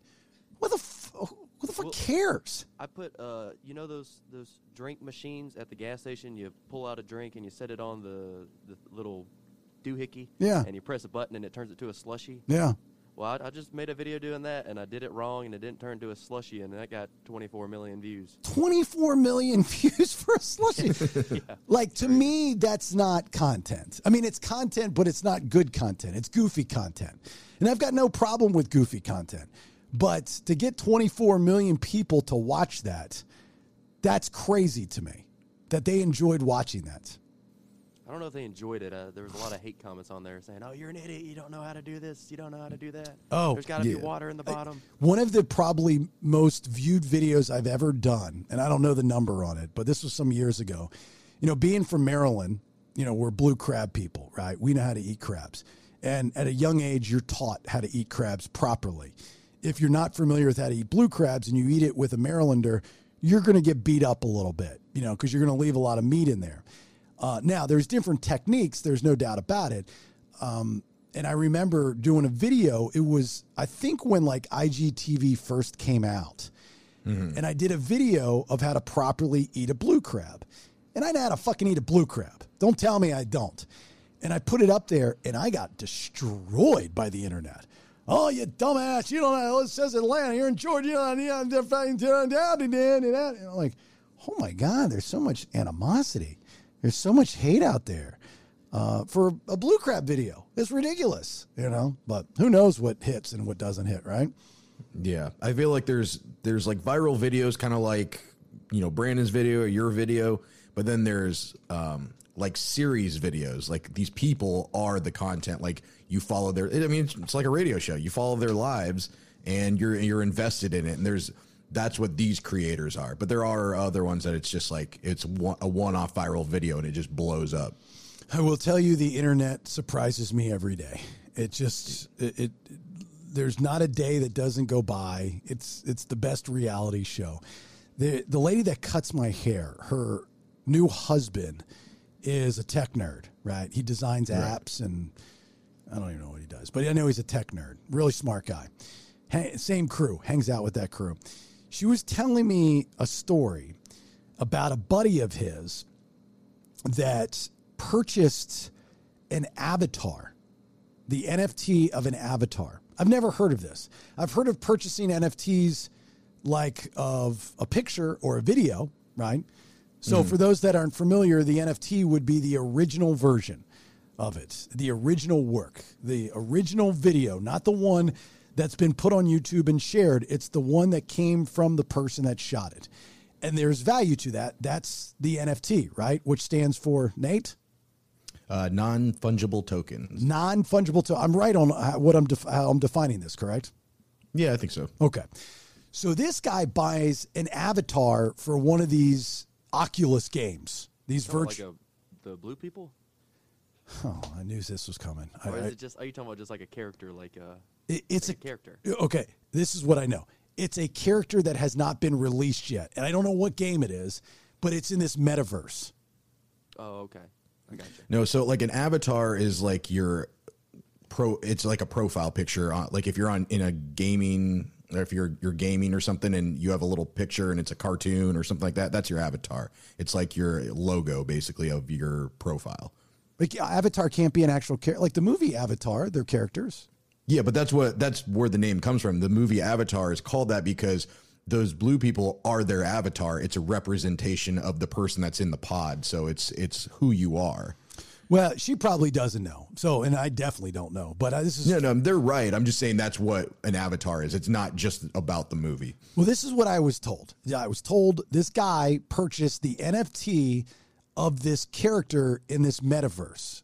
She said it was the avatar. So whatever the verbiage I'm getting wrong here, just follow me here.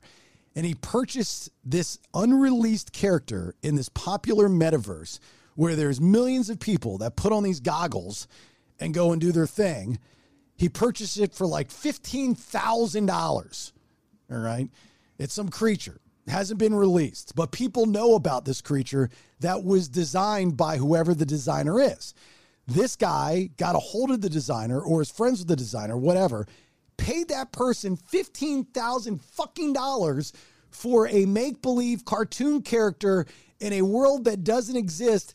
And the creature or the avatar or the character, whatever it is, has not been released into the metaverse yet. All right. You follow me? Yep. Before he did anything with it, now he has the NFT of this character, resold it for $150,000 to somebody in the metaverse. Turn around and sold a $15,000 made-up character that nobody knows about, but people know about it. Like, nobody's seen it, nobody's played with it, nobody's touched it, or whatever you do with it. Nobody's Oculused it, and then turn around and sold it for $150,000. Have you ever heard of anything like that before? Yeah. Oh. That's actually not even that much. I'm blown away. Sorry. That's a lot of money, but that's in the realm of NFTs. There's people selling them for millions of dollars. That's crazy. So anything that you have that you've put on the internet, if you have the original, Brandon's copy of Deaf August playing the piano at the store, he has the NFT of that. He is the owner of that, correct? Yes. Okay. So how would he turn around and sell that viral video that got 24 million views? Is there an NFT store? There's lots of them. OpenSea, I think, is one of the most popular ones. It's like a marketplace for it, basically. Really? And then you just put it up there with a price tag, and then people bid on it or something? Yeah, this is like the new stock market right now. I'm not super knowledgeable on it. I'm learning about it, but some of my buddies are. But the avatar stuff is basically what, when you talk about selling and buying NFTs, it's not like buying the tweet or like a video or whatever. It's these digital art pieces of art, basically. So like, I think we did a story on Bored Ape. They were like these different pictures of apes. It's like the Bored Ape collection. I remember that. Yeah, and so they're collections of NFTs, and basically what you can make your own. Like, we could start one, and you just hang on to some of them, and if people start buying them, then when they go way up, then you've already just created it, and then you can just sell them for a bunch. But they're collections of them, so you'd have like and there's just teams of people starting these things, and you would like have an artist draw, like for, let's say, the ape one, you'd have them draw just an ape, and then you'd have them draw a bunch of different, like a hat for them and glasses and just Mr. Potato Head kind of stuff of it, just things that you could mix and match on it. And then the computer auto generates them, and so none of them are like all drawn by the artist. It's just a different mix match of these different pieces, and then you mint them, and then that you put them up for auction, or then they're available to buy. And so some of them take off and they become worth a ton of money, and some of them maybe don't. But yeah, you can make millions of dollars doing this. That's crazy. I'd never heard. Like, I know about the NFT stuff, and I kind of get it. I understand it. Whether it's real or not, are going to be a thing down the road. Who knows? I'm sure it will be. But whatever. But I just, to buy a character, like, that's like saying, if you go back in the day, like Mario wasn't released yet, but some guy created it, and you're like, yeah, I will sell you this little Italian guy from Donkey Kong that eventually you can put into whatever world you're in, this virtual world. I'll sell it to you for $15,000, and somebody actually agrees to it. That to me is just fucking nuts. It's basically like buying a Picasso. Yeah, it's something that if you bought it right at the beginning, or when he painted or whatever, and it's probably worth millions now. It's just a way for digital artists now to be able to make money off of their art. But in this metaverse, it's the future of like everything. I saw a guy. He bought, I can't remember how much it was. If it was like 400, he paid to live next to Snoop Dogg's house in this virtual world for like $700,000. Is Snoop Dogg there? No, it's his house in this virtual world. You could go on in this virtual world and you create your own profile and everything. You can go in there and play poker and win money, and you win it in crypto. But you can go into this. It's basically like The Sims, and you go in there and you play poker against these people from all over the planet, and you can win money. And it's just, you're in this kind of 3D world. Can you do something illegal and get arrested in the real world for it? I don't know. Like, what if I just created I wanted to be a serial killer in the metaverse, and I just went around killing people? Is there a virtual jail? Could I be the first virtual serial killer? Like, would I be known as infamous as Al Bundy, but on the outside, nobody knows who I am. I'm a normal person, but I'm a horrible person in the metaverse. Is that possible? I'm not super familiar with that, but I don't know if they allow you to kill people in the.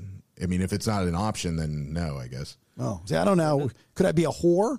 Could I go into the metaverse as a woman and just bang every virtual dude I saw? You probably could do it. You could probably have sex with them, and yeah, you could be a prostitute. Maybe it just depends on how each atmosphere is set up, I guess. Do I feel anything through these glasses? No. Oh. But I'm sure they have things like that. I'm sure that will be the future of it. Maybe. That's crazy. It's almost like cyber slavery. You're buying and selling these people in a cyber world. That's crazy. It's nuts. Yeah. Yeah. Okay. Well. Yeah, but you can make a ton of money. And my buddy Frank, he's super into it, and he's the one that he wants to start his own collection because you can mint them, and then if people, let's say, they buy them for like $900, and then they become rare or people want them, and you're selling them for like $200,000. Then let's say you hung on to like 4 or 5 of them, then you have $1 million. And where do you keep them? Just on your computer? That's what I'm not. Like I said, I'm not super well versed in it. I think you have some kind of virtual wallet or bank or something like that. And can you share it once you have it, or do you just keep it a secret? Like if what do you mean share? If I bought an NFT, let's say I bought Brandon's video. I now own Brandon's video. Even though it's out there on the internet, I have the original copy. Can I then, let's say I want to put it on my YouTube channel, can I share it and still keeps the same value, right? Yeah, just that it wouldn't, I don't think it would any longer be the original then, because like if you put it on your YouTube channel, then you're basically uploading a copy of it to YouTube. But the original would still be worth it. But it's kind of like getting, like we've always said, like getting a baseball card where it's what's it called when they like verify that it's real, or the original? Authenticate. Yeah, it's like authenticated. So you would have the authentication of the original video. So you would have to have that. But that's what you would sell to somebody else. Brandon loves saying that word. Say that word, Brandon. What, authenticity? Yeah, there you go. Yeah, there you go. Sorry, used to working with another dum-dum that always made me laugh when he'd fuck up words. All right. Well, I just thought, I thought a story was interesting, and you guys were like, well, not a big deal. Happens all the time. So who knows? Oh, it still blows my mind. I'm not deep into that. So what is this angry voicemail stuff? Do you want to set it up before I play it? Yeah. So Alexis messaged me the other day and was like, hey, I just got this weird voicemail from this unknown number. So when I came home, I listened to it, and this lady is super upset and is saying that Alexis's number, or she has been calling her, like blowing up her phone, and Alexis has no idea what she's talking about. Okay. So I listened to them. They're not happy with her. No. So what I think is happening is, when you get a spam call and then you call it back, it's never that number, or it just doesn't go anywhere. I think they've figured out a way to spoof a spam or spoof somebody else's number. So the caller ID says your number or that number, but it's not, you're not calling from that number. Gotcha. All right. So I got 2 angry voicemails. Here's the first one. Stop calling my phone number. This is harassment. I done asked you to stop calling, and you call every day and don't say shit. So I will play on your motherfucking phone every fucking day if that's what it takes. Stop fucking calling my fucking number, stupid bitch. Damn, she's angry. She's not happy. Do you have her phone number? No, because it comes, I think so it just says unknown number on the voicemail. Oh, okay. Should pick up next time. Oh, she picked up. Oh, she did? Yeah, she talked to her. So yeah, I'll tell you what she said to her after you play the next one. Okay. Gonna play on your phone all day just like you do on mine. Fuck you, bitch. You's a hoe ass bitch. Bitch. Your mama's a hoe. Your baby's got AIDS. You's a bitch. All right, I think I'm going to use that for some imaging somehow. I don't know. Your baby has AIDS? Jesus Christ. How pissed off are you? Right. I know. And so yesterday she called again, and Alexis answered it. And Alexis worked in customer service, so she's very good at handling angry people. So I hear her answer the phone, and she goes, okay, calm down. All right, calm down. I am not calling you. I am a mother. I don't know why she's like, and she said after, she's like, I don't know why I told her I was a mother also, but well, and we don't have kids. So she's like, I'm a mother also. I work from home too. Cause I guess this lady works from home and works on her phone. So she's constantly getting these spam calls all day. And she's like, you're just calling my phone and just not saying nothing, blah, blah, blah. And she's going off, and Alexa's like, I'm a mother too. I work from home. I do not know what's happening. And then she said, I heard your messages, and the lady, she said through the phone, you could just feel her like heart just dropped. She's like, oh, you heard those? Because Alexis just told her she's a mother, and she just told this woman told her that her baby has AIDS and shit. So she was incredibly embarrassed, and she apologized a bunch. But don't assume that somebody's spamming you. Yeah, did it turn out to be one of those like now you're friends, and you found out where she lives, and have some mutual friends in common, some places that you both go to, and all that kind of stuff?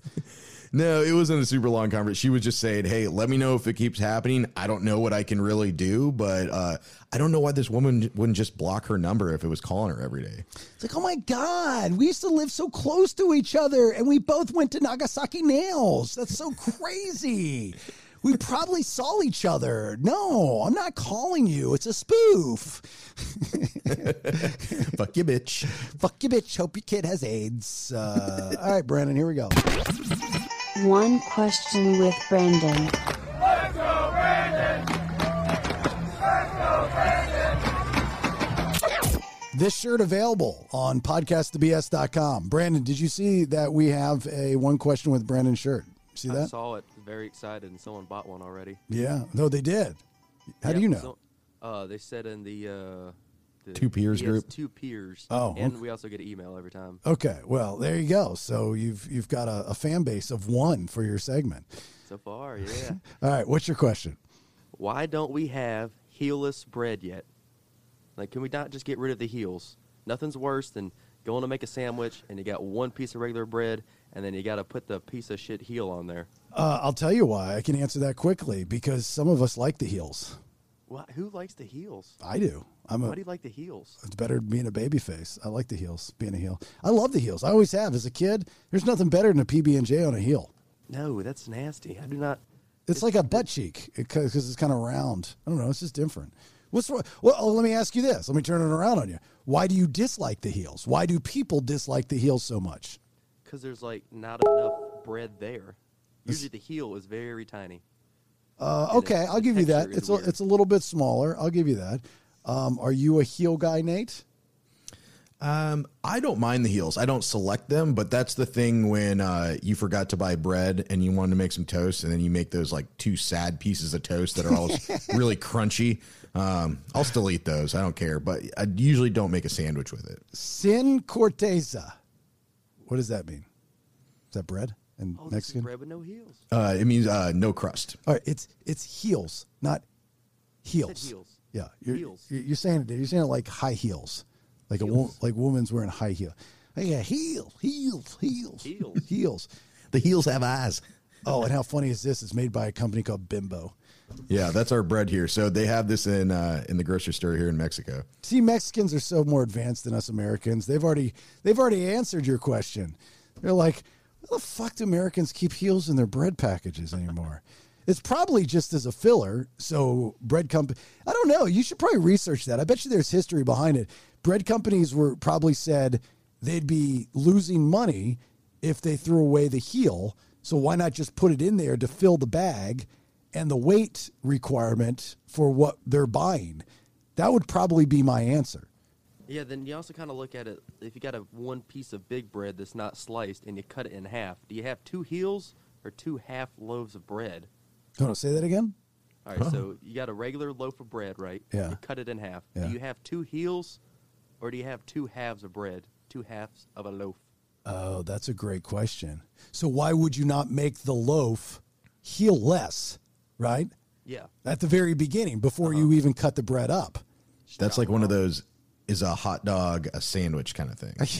Yeah, I'd say. Thank God you get high often because you got some really good fucking questions. That's a great question. I have no idea. You know what you should do? You should, when you recover from COVID, you should see if you could job shadow a bread guy for the day, or at least take a tour of a bread factory. I know there's one around here somewhere, and find the answer to that question. I'm sure people would love to know the answer to that question. Yeah, I'm looking for bread factories. Yeah, Or I could go talk to the guy at Walmart stocking the bread. He probably knows a lot of bread. You might get lucky and go to the bakery guy or find a good baker and ask that question. What a great question. It's probably just tedious. I mean, they have a machine that cuts the bread, I'm sure, so they're probably like, it takes extra steps to take out the crust, so might as well just leave it in there. What if it's like some big reason, like back in 1825, the first bread manufacturer did this in order to save his child of diabetes, or I don't know, some weird shit like that. Do you know why the twisty ties on bread are different colors? I do, but I forgot. That was one of those life hack videos I saw. Go ahead. That was the day it was made or put in there or whatever. Yeah, Monday is blue, Tuesday green, Thursday red, Friday white, and Saturday yellow. And yes, I did know that. I did that. We used to, in high school, when we would tell our parents that we're staying over each other's houses so we could stay out all night, after, a night of partying and drinking and doing whatever it is that we did, it'd usually just be a group of us like 4 o'clock, 3 o'clock in the morning with nowhere to go. And we had to wait until 6 a.m., 7 a.m. to go to somebody's house and just say we got up early, even though we were staying up all night. And so we had like a couple hours to kill. So we usually just go to some parking lot or something, but we always made it a point it was at a specific time. We knew the time that the bakery goods were being delivered to the Publix, and they leave them outside in the front, and they, huge carts. I mean, we're not stealing the carts, but we go up and we're like, all right, let's get some chocolate donuts. Let's get some of these donuts. Let's take a loaf of bread. We just, fill up with the bakery product. There's nobody there to stop us. And it was delicious. And we sit there and just fucking chow down on donuts until the sun came up and absorbed all of our alcohol, and then go back home and sleep it off the rest of the day. It was good times. All right, let's finish up with today's show. A little tribute with Everything's Better with Fuck. Whatever we do, it's better with fuck. What? Everything's better with the fuck. This Everything's Better with Fuck. Again, another shirt that you can buy. Podcastthebs.com on our shop, or a cell phone case, or if you've got no problem wearing Everything's Better with Fuck, so be it. It's a cool little old lady with saggy titty boobs to go along with it. Fuck you, bitches. Fuck you, bitches. So this is a tribute to Bob Saget and Full House. They're not all Bob, but it's a tribute to Full House. Dropping in a little F-bombs with Full House actually did some wonders for the show. So here is the first one. So I went to the supermarket to find that special fuck. He said, buy me those Kitty Krispies, man, and I'll be your fuck friend. He said, buy me those Kitty Krispies, man, and I'll be your fuck friend. Hey! That's great. John Stamos, Uncle Jesse. All right, next one. I only know two things for certain in this world. People love pastry. People love fuck. Thus, I submit for your approval.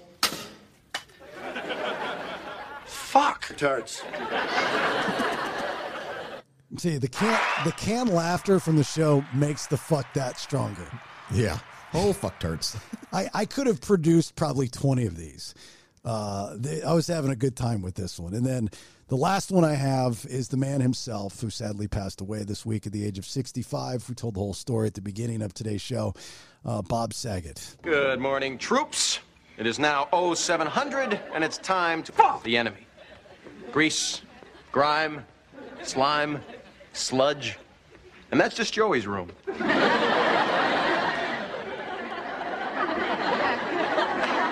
Now, what is fuck? Fuck that. I can't hear you. Fuck that.